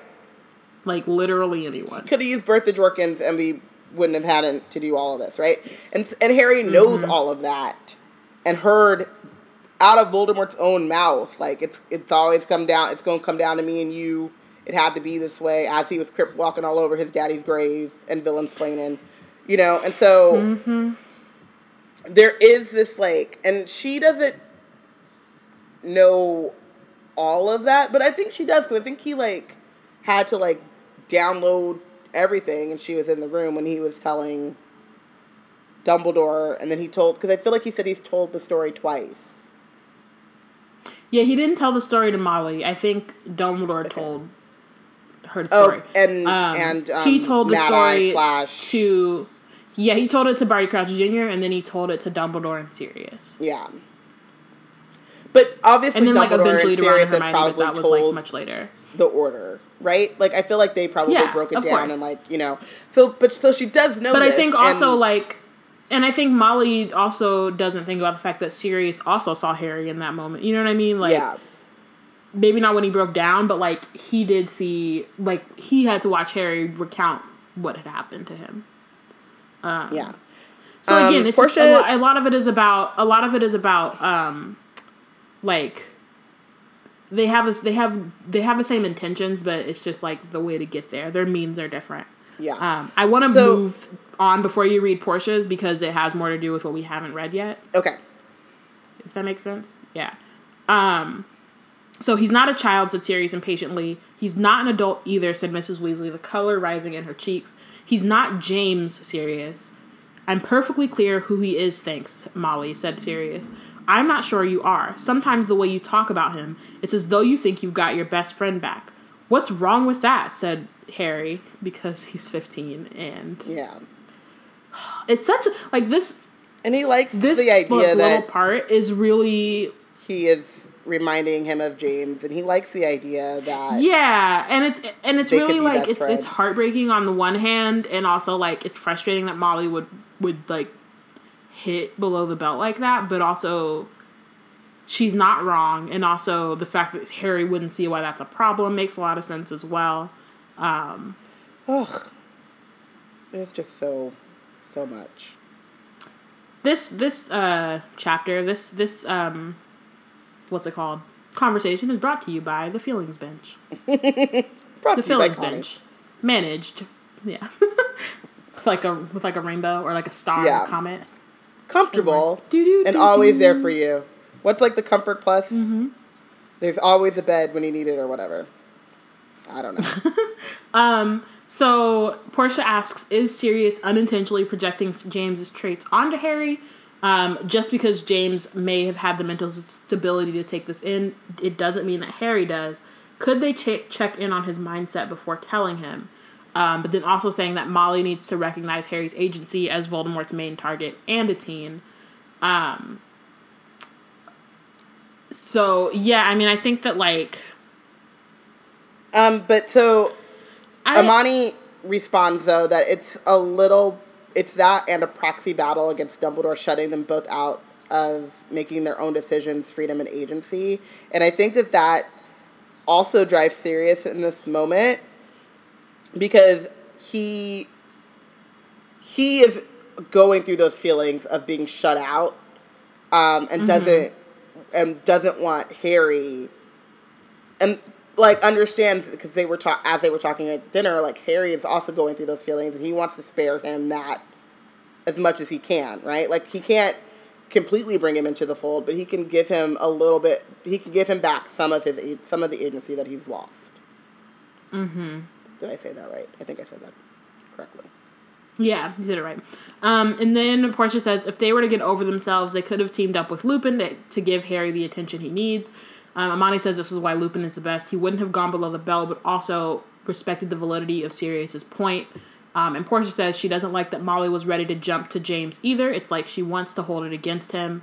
Amani says like she wasn't projecting her issues onto a 15-year-old Hermione last year over some fake news. So just a bunch of feelings in the chat. Feelings and facts in the chat. And truth. No, wow. Didn't even think about that particularly. But yes, also. And I do think, like, there is... And Harry, again, like, there is something wrong with Harry with Sirius projecting James onto Harry. But I also don't think that that's all that this is at all. I don't think that... Of it and a part of his relationship with Harry.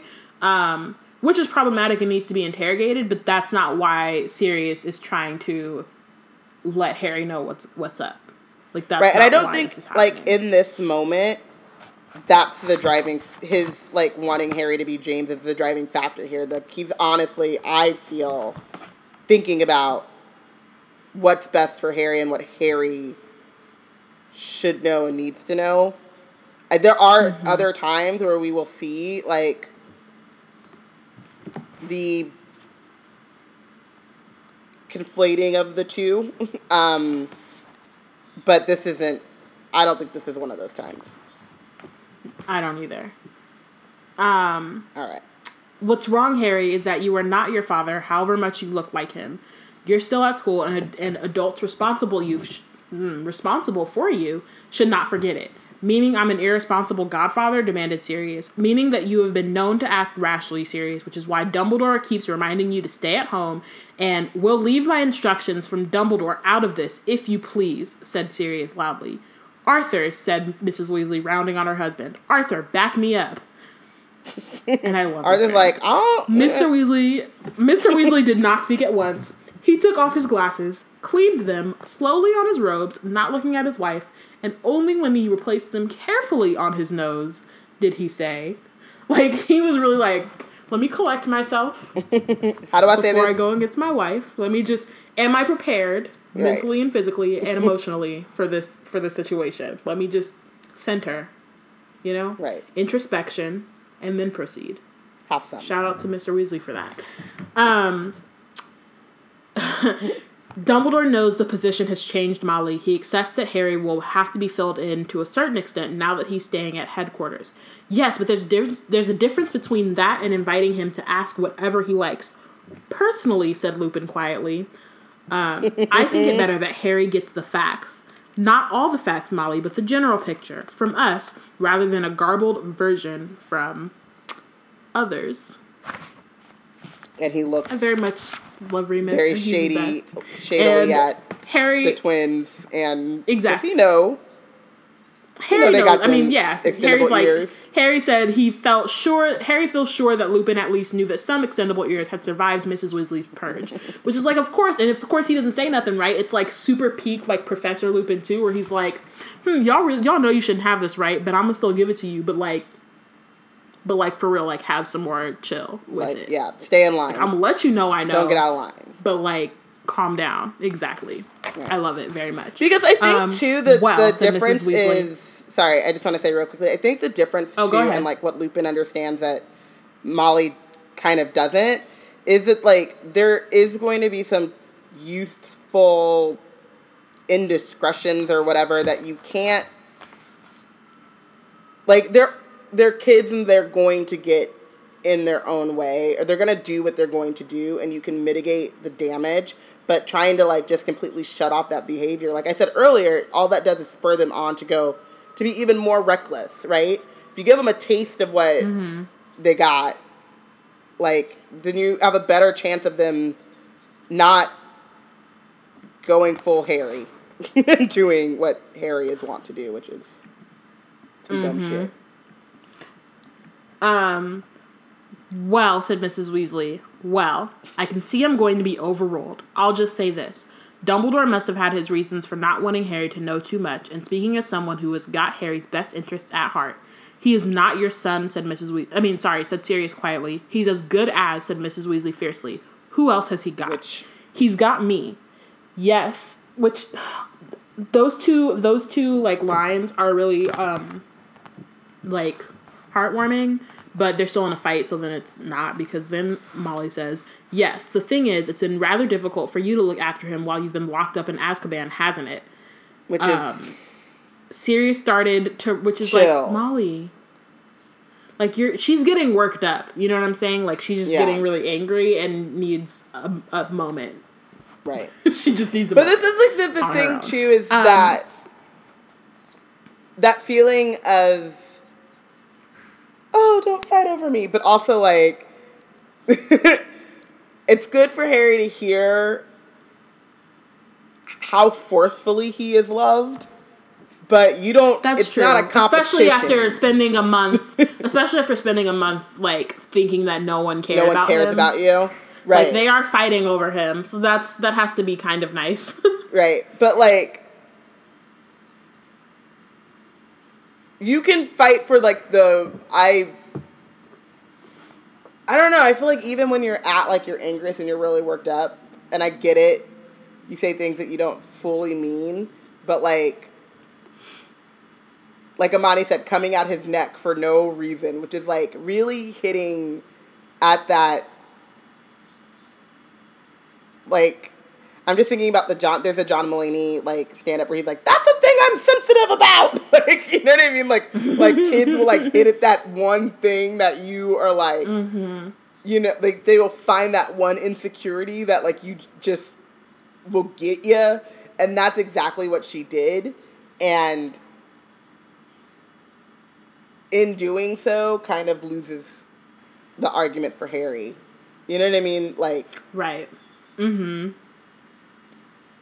Oh, you ain't gotta go up to Sirius. Yeah. Like, oh, you wrong. Because that's how Harry is. Harry's very black and white with, like, if you're a little wrong, you all the way wrong on everything. Like, everything. Mm-hmm. Sirius started to rise from his chair. Molly, you're not the only person at this table who cares about Harry, said Lupin. Sirius, sit down. Mrs. Weasley's lower lip was trembling. Sirius sank slowly back into his chair, his face white. I think Harry ought to be allowed a say in this, Lupin continued. He's old enough to decide for himself. Just... Thank you. A responsible adult. A reasonable one. I want to know what's going on, Harry said at once. He did not look at Mrs. Weasley. He had been touched by what she had said about his being as good as a son, but he was also impatient at her mollycoddling. Sirius was right. He was not a child. I do want to point out, too, right, that they have, like, a word with her name in it. It's great. She also coddles people just generally, but then it's mollycoddling. It's so great. It's a special kind of coddling. Yes. Also, there was something I wanted to point out that, so just keep in mind also that Ron is listening to this. And we all know about Ron's insecurities, and just remember his Horcrux and that whole, like, situation and what that's also doing to him subconsciously. Because I don't think he's actually upset in this moment. But it is something that sticks with him.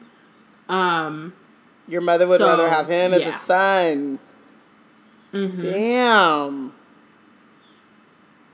Damn these books, y'all. Damn them to hell. All that great writing. And I really don't think Ron is sitting here being resentful. Like, I definitely think he's like, yeah, you should tell Harry what's going on. You know what I mean? Yeah. I think that he totally, like, but in his conscious mind is subconscious, like... it seeps in. Mm-hmm. Yeah. Damn her. Yep. Damn her to hell. Okay. So very well, said Mrs. Weasley, her voice cracking. Ginny, Ron, Hermione, Fred, George, I want you out of this kitchen now.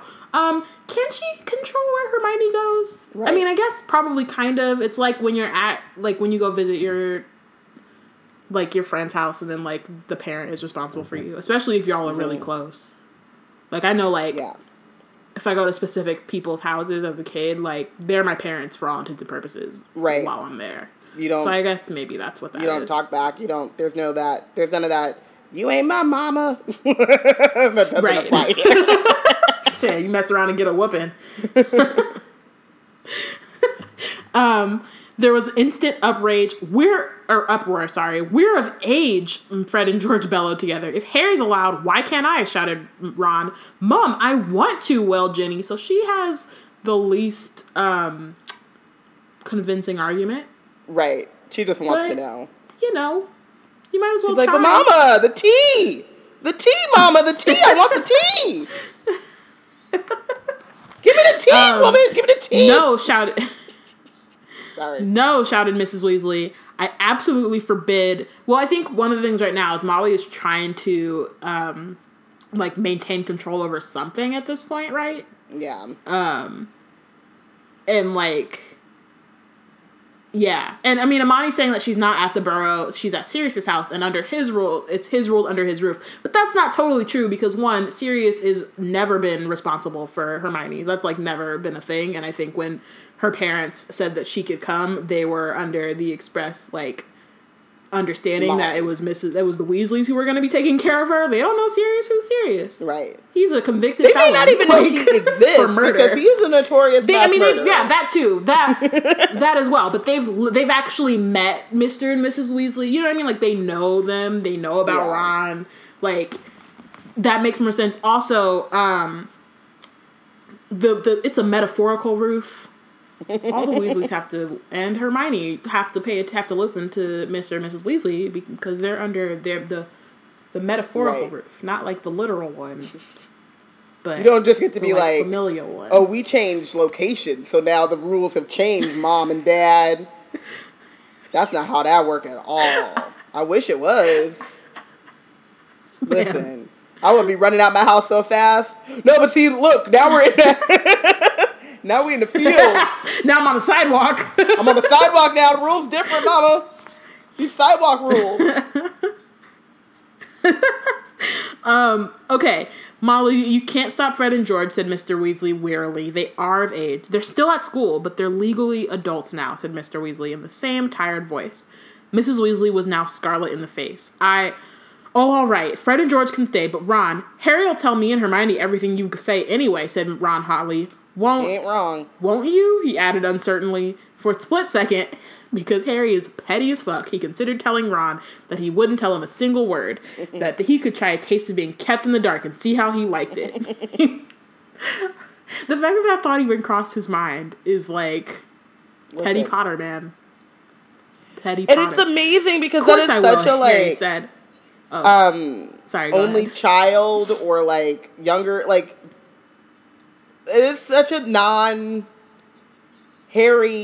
reaction, but he's still mad. He's still salty. He's so salty. Meanwhile, like, they literally, but my thing is like, he's salty about not knowing, like, the little bit that they knew and, like, about cleaning. Right. Like, when you really think about it, he's like, nah, you can't know, even though you've been trying to figure it out for a month. Like, just petty. It's petty. Of course I will, Harry said. When we should have suspected that Voldemort was in him. Sorry.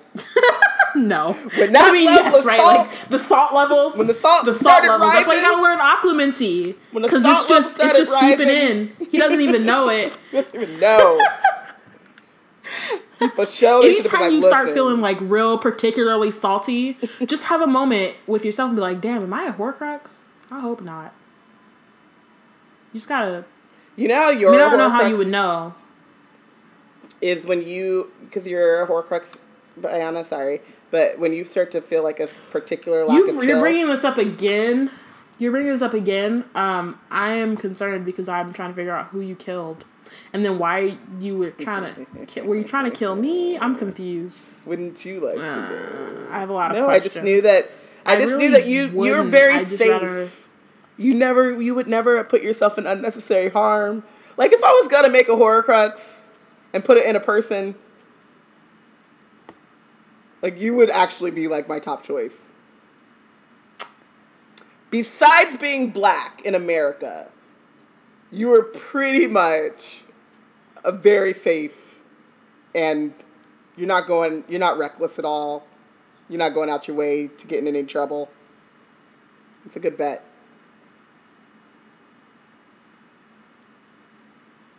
I mean, okay. All right, then.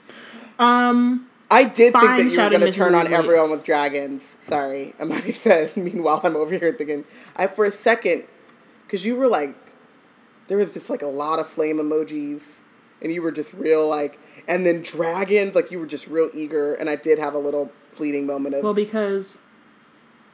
Biana might burn everybody. She might say she only wants... You said that, and then I was like, is Robin an agent of white supremacy? Is that why she's worried? I was side-eyeing you a little bit when you said No, I know. Because I was like, is there a Because I was like, I was with you. Because... I was with you the first time, because you hopped in like, and then dragons, and I was like, yeah, and then dragons, and then you were like, mwahaha, flame emoji, flame emoji, flame emoji, flame emoji, flame emoji, flame emoji, and it was just so out of character, and I was like... Are you a little Dany Targaryen in the making and I didn't see it coming? I got scared. I got a little scared. Can't relate. Okay. Fine, shouted Mrs. Weasley. Fine, Jenny, bed. Jenny did not go quietly because her parents are not black, so she was throwing a whole ass tantrum on her way up to her room to the point where Lupin had to hurry to restore calm because Walburga decided, I hear some noise. I'm about to pop off too. Why not? I want to know something. Mudbloods and filth. Shame of my flesh. Like, all of those things. Walburga was like, what's going on? Okay, Harry. What do you want to know? Harry took a deep breath and then asked the question that had been obsessing him for months. Where's Voldemort? What's he doing? I've been trying to watch the Muggle news. And there hasn't been anything that looks like him yet. No funny deaths or anything. That's because there haven't been any suspicious deaths yet, said Sirius. Not as far as we know anyway. And we know quite a lot. More than he thinks we do anyway. How come he stopped killing people? Because he doesn't want to draw attention to himself. It would be dangerous for him. His comeback didn't come off quite the way he wanted it to. He messed it up. Or rather, you messed it up for him, said Lupin with a satisfied smile. They're so proud. It's so cute. I also love that, like, they're proud that he bested Voldemort, but they're also just kind of proud that he messed up someone's plans. Like, that he was kind of like... I know, just generally whoever it is, they're like... Yeah. Just marauders. Yeah. Fuck plans. We're doing it live. Fuck a plan. That's their whole thing. You weren't supposed to survive, said Sirius. Nobody apart from his Death Eaters was supposed to know he'd come back, but you'd survive to bear witness. Right, because he was gonna show back up like, oh my god, like he was supposed to show up like, I have arrived, like with music and fire and snakes and like a whole concert, a whole production. But Harry robbed that of him. I wonder what his budget was. And Harry just fucked up Voldy's whole return budget. I mean, there was like, okay, so there's the pyrotechnics. You know that he had the, like, the hydraulic stage where he pops up, you know? Oh, like Michael Jackson. Yeah. And then the part that, like, pops up, jumps raises real high, up like a crane. Mm-hmm. Also, you know, like the one where you kind of step on it and then it, like, carries you above the crowd real quick. Yeah. And then he did the crane that goes, the crane that goes around. And then he had, like, the light show that would go change colors with, and his backup dancers. Mm-hmm. It's $1 million production at the least. $1 million gallon production. At least. At the very least. The very least. Yeah. He had he had to secure a venue. He was having actual dragons flown in from Romania. He was like, fuck a pyrotechnic. No, dragons. We need actual dragons. Real life dragons. And then he had, like, Bellatrix on standby because she was going to do, like, a dance show. And then he had Lucius was going to be the hype man talking about, DZ, Voldy what? Say what? We the best. All my Death Eaters, throw your hands in the air like you just don't care. Say, eh. Say magic. When I say magic, you say might. Magic might. Magic might. Yeah. It was a whole thing, and then Harry was like, haha, you thought. Yep. And then Harry said, nope, I'm not dead. And then the first person he told was Dumbledore. And Dumbledore was like, how does that so what I'm going to do is get a new wardrobe, get some backup dancers, and it's about to be a dance battle, homie. Taking over for the 94 and the 95. Step up to the streets. Let's do it. You get your crew, I get my crew. You about to get served. Yep. Drumline. I don't know. All them battle movies. All the battles. Bring it on. Bring it on. Bring it on 2. Bring it on the musical. Breakin'. Let's do this. Footloose. All of them. Okay. How has that helped? Harry asked. Are you kidding? Said Brill. Dumbledore was the only one you know who was ever scared of. Thanks to you, Dumbledore was able to recall the Order of the Phoenix about an hour after Voldemort returned, which, you were there, Harry, but you don't remember. It's fine. There was a lot going on. I actually don't want to judge you for that. So what's the Order been doing? Working as hard as we can to make sure Voldemort can't carry out his plan, said Sirius. So really what this is reminding me of, and because, it's mostly because we've been setting up this whole scene, but now I'm reminded of Bad, right? Where, you ain't bad. Dumbledore you ain't in Order nothing. of the Phoenix. Exactly. So it's Dumbledore in the full leather with the chains and the and then Wesley Snipes is Voldemort, right? And he's like, you ain't bad, you ain't nothing. And there's he does the whole thing, right? If you've seen the entire music video, if you have not, please go do so. It's amazing. Get your life. life. Really happy. So after the whole, you said what? I said if you have not, get your life. Sorry. Yeah, it's on YouTube as a whole. When I first saw it, it was split up, but now it's on YouTube as an entire with the little kids too, from the Moonwalker version, or just the big. No. That's Moonwalker, and that's different. Okay. I'm talking about Bad, Bad, the movie. Mm-hmm. So he goes, you ain't bad, you ain't nothing, right? And then the whole thing happens. He does the full dance, right?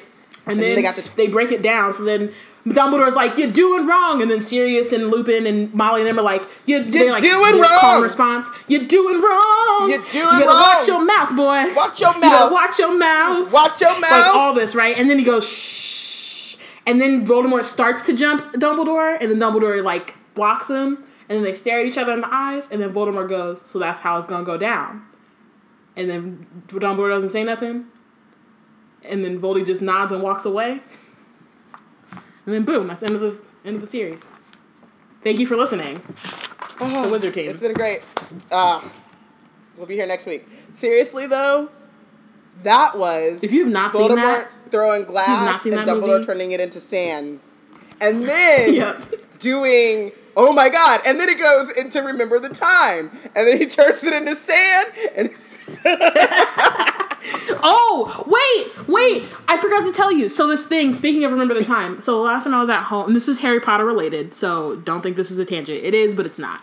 So, last time I was home, Aminata, for some reason, was like, Bayana's home, we're watching Michael Jackson videos. Which I'm like, cool, I am down to be associated with that. I don't know why it happened, because the last time we did it, she was 1, and I don't think she remembers that. After you left, she kept asking for Michael Jackson songs. Sorry, it's just all connected in my head. Well, no, but she brought it up on her own. I saw her. I came home and she was like, I want to watch. She was like, you know what we can do? And I was like, what? She was like, watch Michael Jackson videos. That secret when you and my mom left that she wanted to do was watch Michael Jackson videos. Oh my God, but what I did is I convinced her that when we were watching Remember the Time and she was like, why did he disappear in the sand? And then how did he turn back in? I was like, Aminata, he is a wizard. And she was like, no, he's not. She would not believe me. And I was like, fam, I'm telling you, watch the video. Michael Jackson is a wizard. And so I've convinced her that Michael Jackson's a wizard. I love it.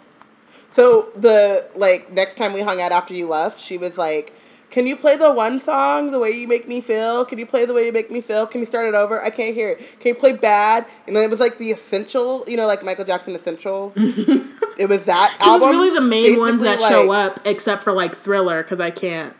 Yeah. She can't watch Thriller. Yeah, because she's always mad at me and my zombie Michael Jackson. But, and she just deals now because I don't put it away. She just has to deal.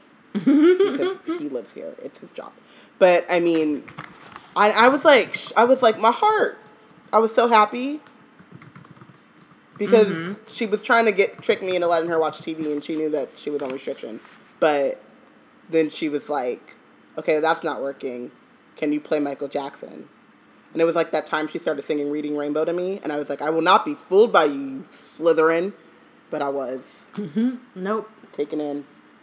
And then Ariana says the Smooth Criminal video confirms that he's a wizard, which is also the reason why I showed her Smooth Criminal after. I was like, you need secondary evidence. And so black or white, because then he starts doing the like black, it's white, and he's like changing faces and stuff. I didn't get to show her that one because she kept wanting to watch, she either wanted to watch Bad or Scream. Like, she would keep going back and forth and Remember the Time. So I couldn't like delve in as much as I wanted to because and you can't show her Ghost yet, but Ghost also proves that he's a wizard. Oh, I can't wait to show her Ghost.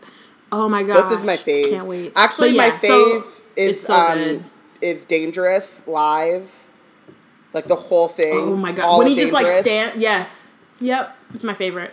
When he shoots the dude, or they do the fight thing, and he like flips him, and then he just steps over him, and he kind of like kicks him on the. Michael, he's a bad man. Yep. Just talking about he ain't bad. Michael is everything. Michael Jackson ain't bad. You ain't bad. You ain't nothing. Wow. So we went on a whole thing, but it had to do with Harry Potter, slightly. A bit. So.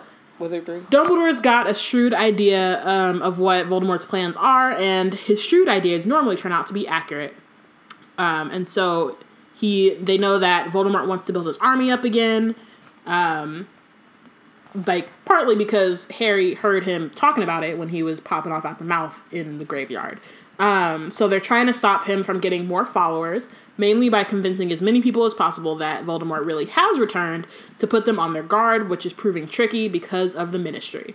You saw Cornelius Fudge after You Know Who Came Back Harry. While he hasn't shifted his position at all, he's absolutely refusing to believe it's happened. But why is he being so stupid? If Dumbledore... well, you've put the finger on the problem, said Mr. Weasley. Dumbledore. Fudge is frightened of him, you see. Frightened of Dumbledore? Frightened of what he's up to. You see, Fudge thinks Dumbledore's plotting to overthrow him. He thinks Dumbledore wants to be Minister of Magic. But Dumbledore doesn't want... Of course he doesn't, said Mr. Weasley. He's never wanted the minister's job, even though a lot of the people wanted him to take it when Millicent Bagnold retired. Fudge came to power instead, but he's never quite forgotten how popular Dumbledore was, even though Dumbledore never applied for the job. Also, you apply to be Minister of Magic? Well, like, you know, like, what's the background? To be elected or whatever. It's like it's like you run to be elected. I know. Yeah. It's just campaign and you run, but the way that he said it. But also, what's really interesting is that it reminds me kind of what we have with the deep state, and to Fudge Dumbledore's deep state. Working in the shadows to undermine his government and blah blah blah. Like, that is a lot. Yeah, Dumbledore's Hydra to Fudge's shield, but not really though. That's what he thinks. But that's what he wishes he was that cool.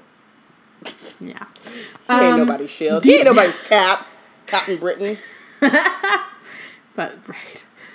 Deep down, Fudge knows Dumbledore is much cleverer than he is, a much more powerful wizard, and in the early days of the Ministry, he was forever asking Dumbledore for help and advice, but it seems he's become fond of power now, and much more confident. He loves being the Minister of Magic, and he's managed to convince himself that he's the clever one, and Dumbledore's simply stirring up trouble for the sake of it. How can he think that? How can he think Dumbledore would make it all up? That I'd make it all up? Because accepting Voldemort's back would mean trouble like the Ministry hasn't had to cope with for nearly 14 years.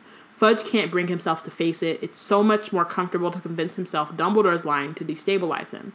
You see the problem, said Lupin. While the Ministry insists there is nothing to fear from Voldemort, it's hard to convince people he's back, especially as they don't really want to believe it in the first place. What's more, the Ministry leaned heavily on the Daily Prophet to not report what they're calling Dumbledore's rumor-mongering. So much of the wizarding community are completely unaware of what's happening, and that makes them easy targets for the Death Eaters if they're using the Imperious Curse. But you're telling people, aren't you? Said Harry. You're letting people know he's back? They all smiled humorlessly.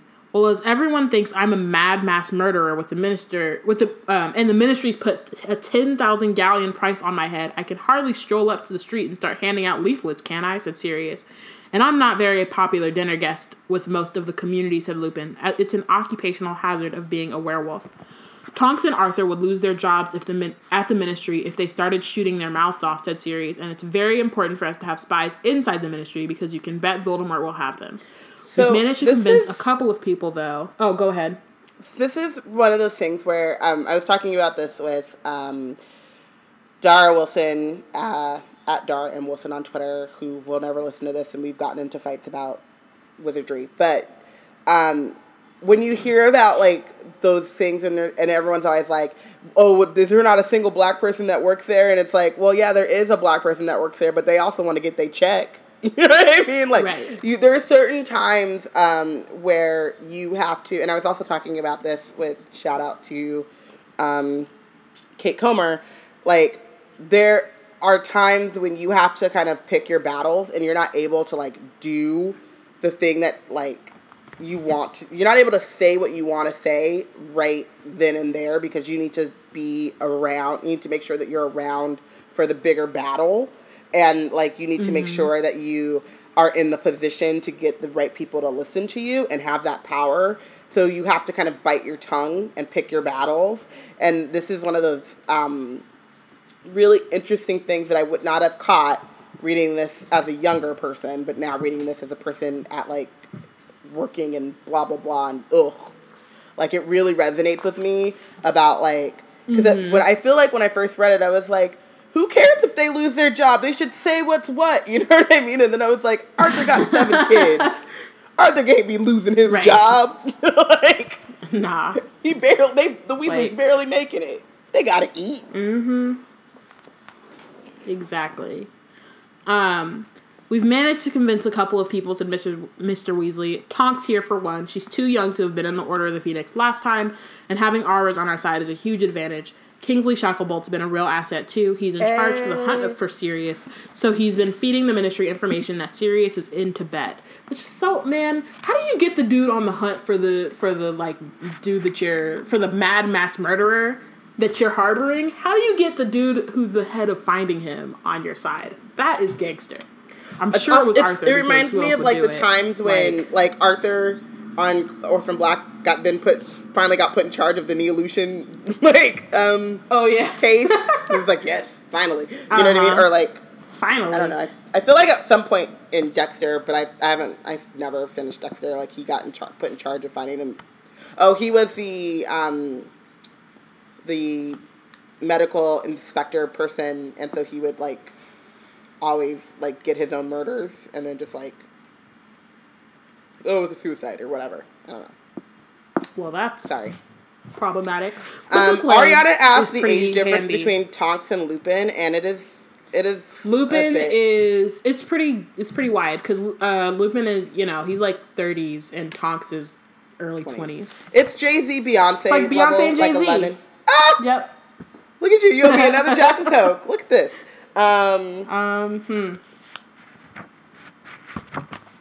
Yeah. Okay. Oh, but if none of you is putting the news out that Voldemort's back, who said none of us was putting the news out, said Sirius. Why do you think Dumbledore's in such trouble?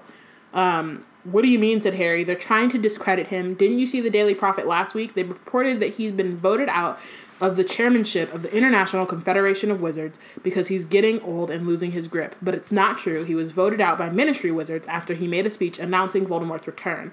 They've demoted him from the Chief Warlock of the Wizengamot. That's the Wizard High Court. And they're talking about taking away his Order of Merlin First Class too, which is like, damn. Right? He can't be Supreme Mugwump anymore. He can't be the Chief Warlock. And you're going to take away the Order of Merlin First Class that he got for defeating another Dark Wizard? Well, you know, all so petty. Yeah, but that's kind of like when they put asterisks in your name by your name when you break a record, but you were doping, or they like wipe it from the USC. I think it's really quite the same. All the championships that USC won, they just like disappeared, which is like a dumb thing. But like we all know what happened there. We all know what he did. True. But Dumbledore says he doesn't care as long as they don't take him off the chocolate frog cards because Candy Dumbledore is only second to Holiday Dumbledore. I mean, I feel like they're very closely related, too. They're very close. They're very, very similar. That's why he's Holiday Dumbledore. That's why Holiday Dumbledore is the best, because it's like the best of all of it. Candy is incorporated into that, but sometimes it's not the holidays, so he just has to like be Candy Dumbledore. Candy. Yeah. Never forget that when Harry needed Dumbledore, he just started spouting out candy and his door opened. He just shouted cockroach cluster, and the door was like, "Yep, welcome." He was like, "Really? All right then." Okay. It was a joke, but cool. I gotta go see him. It's urgent. It's no laughing matter, said Mr. Weasley. If he carries on defying the Ministry like this, he could end up in Azkaban, and the last thing we want is Dumbledore locked up. Well, you know who knows Dumbledore's out there and waiting and wise to what he's up to. He's going to go cautiously for a while. If Dumbledore's out of the way, you know who will have a clear field. But if Voldemort's trying to recruit more Death Eaters, it's bound to get out that he's back, isn't it? Voldemort doesn't march up to people's houses and bang on their front doors, Harry. He tricks, jinxes, and blackmails them. He's well practiced at operating in secrecy. In any case, gathering followers is the only thing he's interested in. Is only one thing he's interested in. He's got other plans he can put in operation very quietly indeed, and he's concentrating on them at the moment. What's he after apart from followers? Sirius and Lupin exchange a glance, and Sirius says, the stuff he can only get by stealth. When Harry continued to look puzzled, Sirius says, like a weapon, something he didn't have last time. When he was powerful before, yes. Like, what kind of weapon, said Harry? Something worse than Avada Kedavra? That's enough. Mrs. Weasley had returned from taking Ginny upstairs. I want you in bed now, all of you. You can't boss us, Fred began. Watch me, snarled Mrs. Weasley, which, yes. I mean, you know, she's been tripping in this chapter, but Fred. He got real bold. That's your mama. You gonna slam the door in the face of your mama? Percy Jr.? Like, come on, fam. What is wrong with y'all? That is your literal mother. But I will say, shout out Percy to the got them for all. being, for being pretty chill, because they did let Harry ask all the questions. True. They just listened. They just wanted to know. Yeah. You've given Harry plenty of information. Any more, and you might as well induct him into the Order straight away. Why not? Said Harry quickly. I'll join. I want to join. I want to fight. No. But it was not Mrs. Weasley who spoke this time, but Lupin. The Order is comprised only of overage wizards. Wizards who have left school, he added to Fred and George. There are dangers involved of which you have no idea, any of you. I think Molly's right, Sirius. We've said enough. Sirius half shrugged but did not argue. Mrs. Weasley beckoned imperiously to her sons and Hermione. One by one they stood up, and Harry, recognizing defeat, followed suit. Right. Whew. All right. Oh, I forgot to do my job again. Yep. I got it. It is really hot in my apartment, and that's a problem. Who is your MVP? Sirius. Black. I already knew it. You didn't already know it? Already knew. You know why I asked. Remus is my MVP because he was able to keep his wits about him. Sirius is really close, I think, but I think that Remus did a really good job of kind of balancing between Sirius and Molly, and peacekeeping, and also like recognizing that there are things that Harry does need to know and giving him that information without being super extra. Hey, guess what? I'm going to bring up this fanfic that I read once called The Survivor. Again? But I should really read different fanfic. But it's so good, by the way. You really should. You've read one? I've read one. And it was great. So, you're welcome. But in it, Remus has, like, some kind of, PTSD-ish stuff about the First Wizarding War. And at LeakyCon, he had this whole kind of thing, too. And we see, like, Remus, out of everyone in the original Order, lost a lot, right? Because he was, like, the only one left. And so it makes sense that he's like, listen, you can know certain things, but that doesn't mean you can just up and join an army and fight a war. You're not ready. He really was like, it's like Jon Snow when he first got to the wall, and Benjen was like, I'm going north of the wall to range, and Jon's like, I'm ready. And Benjen is like, no. Did nobody ask you? You ain't got no training, fam. You ready for what? For what? Between these bedpans? Like, what are you talking about? to go pick some, like, to go clear some grass, or, I mean, some snow? That's what you're ready for. Go get Lord Commander Mormont's dinner? Yeah, sure, that's what you're ready for. Going beyond the wall. I don't know what you thought this was. Like, what? So Amani makes Lupin his MVP for being the only level-headed adult in the room. Ariana MVPs Lupin and Arthur for being level-headed and peacemakers. Portia makes Lupin her MVP as well. And then who did you bench? Dung. Why is he there? No, I'm sorry. Serious. You my boy and all. But, like, you don't invite the CI to dinner and you don't let him join the gang. Like, yeah. Just Briscoe and Green. Like, Law and Order is on at this point in the timeline. Like, he just turn on NBC or whatever the fuck it is in Britain and watch Briscoe and Green do what they do. And they don't let their CIs join. They don't get a badge. Why is he there? Yeah. I benched Molly mainly just because I think her approach was super out of pocket, even if her intentions were good. She needs to chill. So that's why I benched her. Amani and Portia are super on brand. So Portia benches Molly. Also forever. And Amani benches Dumbledore. For keeping people locked in their worst fears. Harry at the Dursleys and isolated from his friends. Snape trapped at Grimmauld Place, and Molly with a constant fear of losing her family daily, which I don't think the last one is on Dumbledore. That one's on Voldemort. But the other stuff, I agree.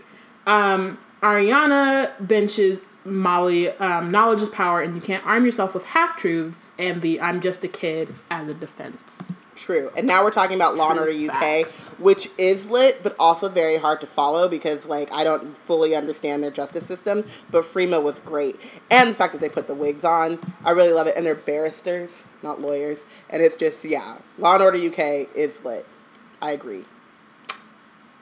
Thank you for listening. Next week, we will be discussing Chapter 6 of Harry Potter and the Order of the Phoenix, the noble and most ancient House of Black. Make sure to read and follow along and let us know who you think is the real MVP and who is benched for the chapter. Join the conversation on Twitter, @WeBlackandNerds, #WizardTeam. Check out all our stuff at blackgirlscreate.org. Donate so that we can get to LeakyCon and not be broke as fuck. Yeah. The criminal justice system is made up of two separate yet equally important groups. Let's shut it down now. The police who investigate the crimes and the attorneys who prosecute the offenders. I stopped the broadcast. That was a wrap. It's fine. You just won't let me be great.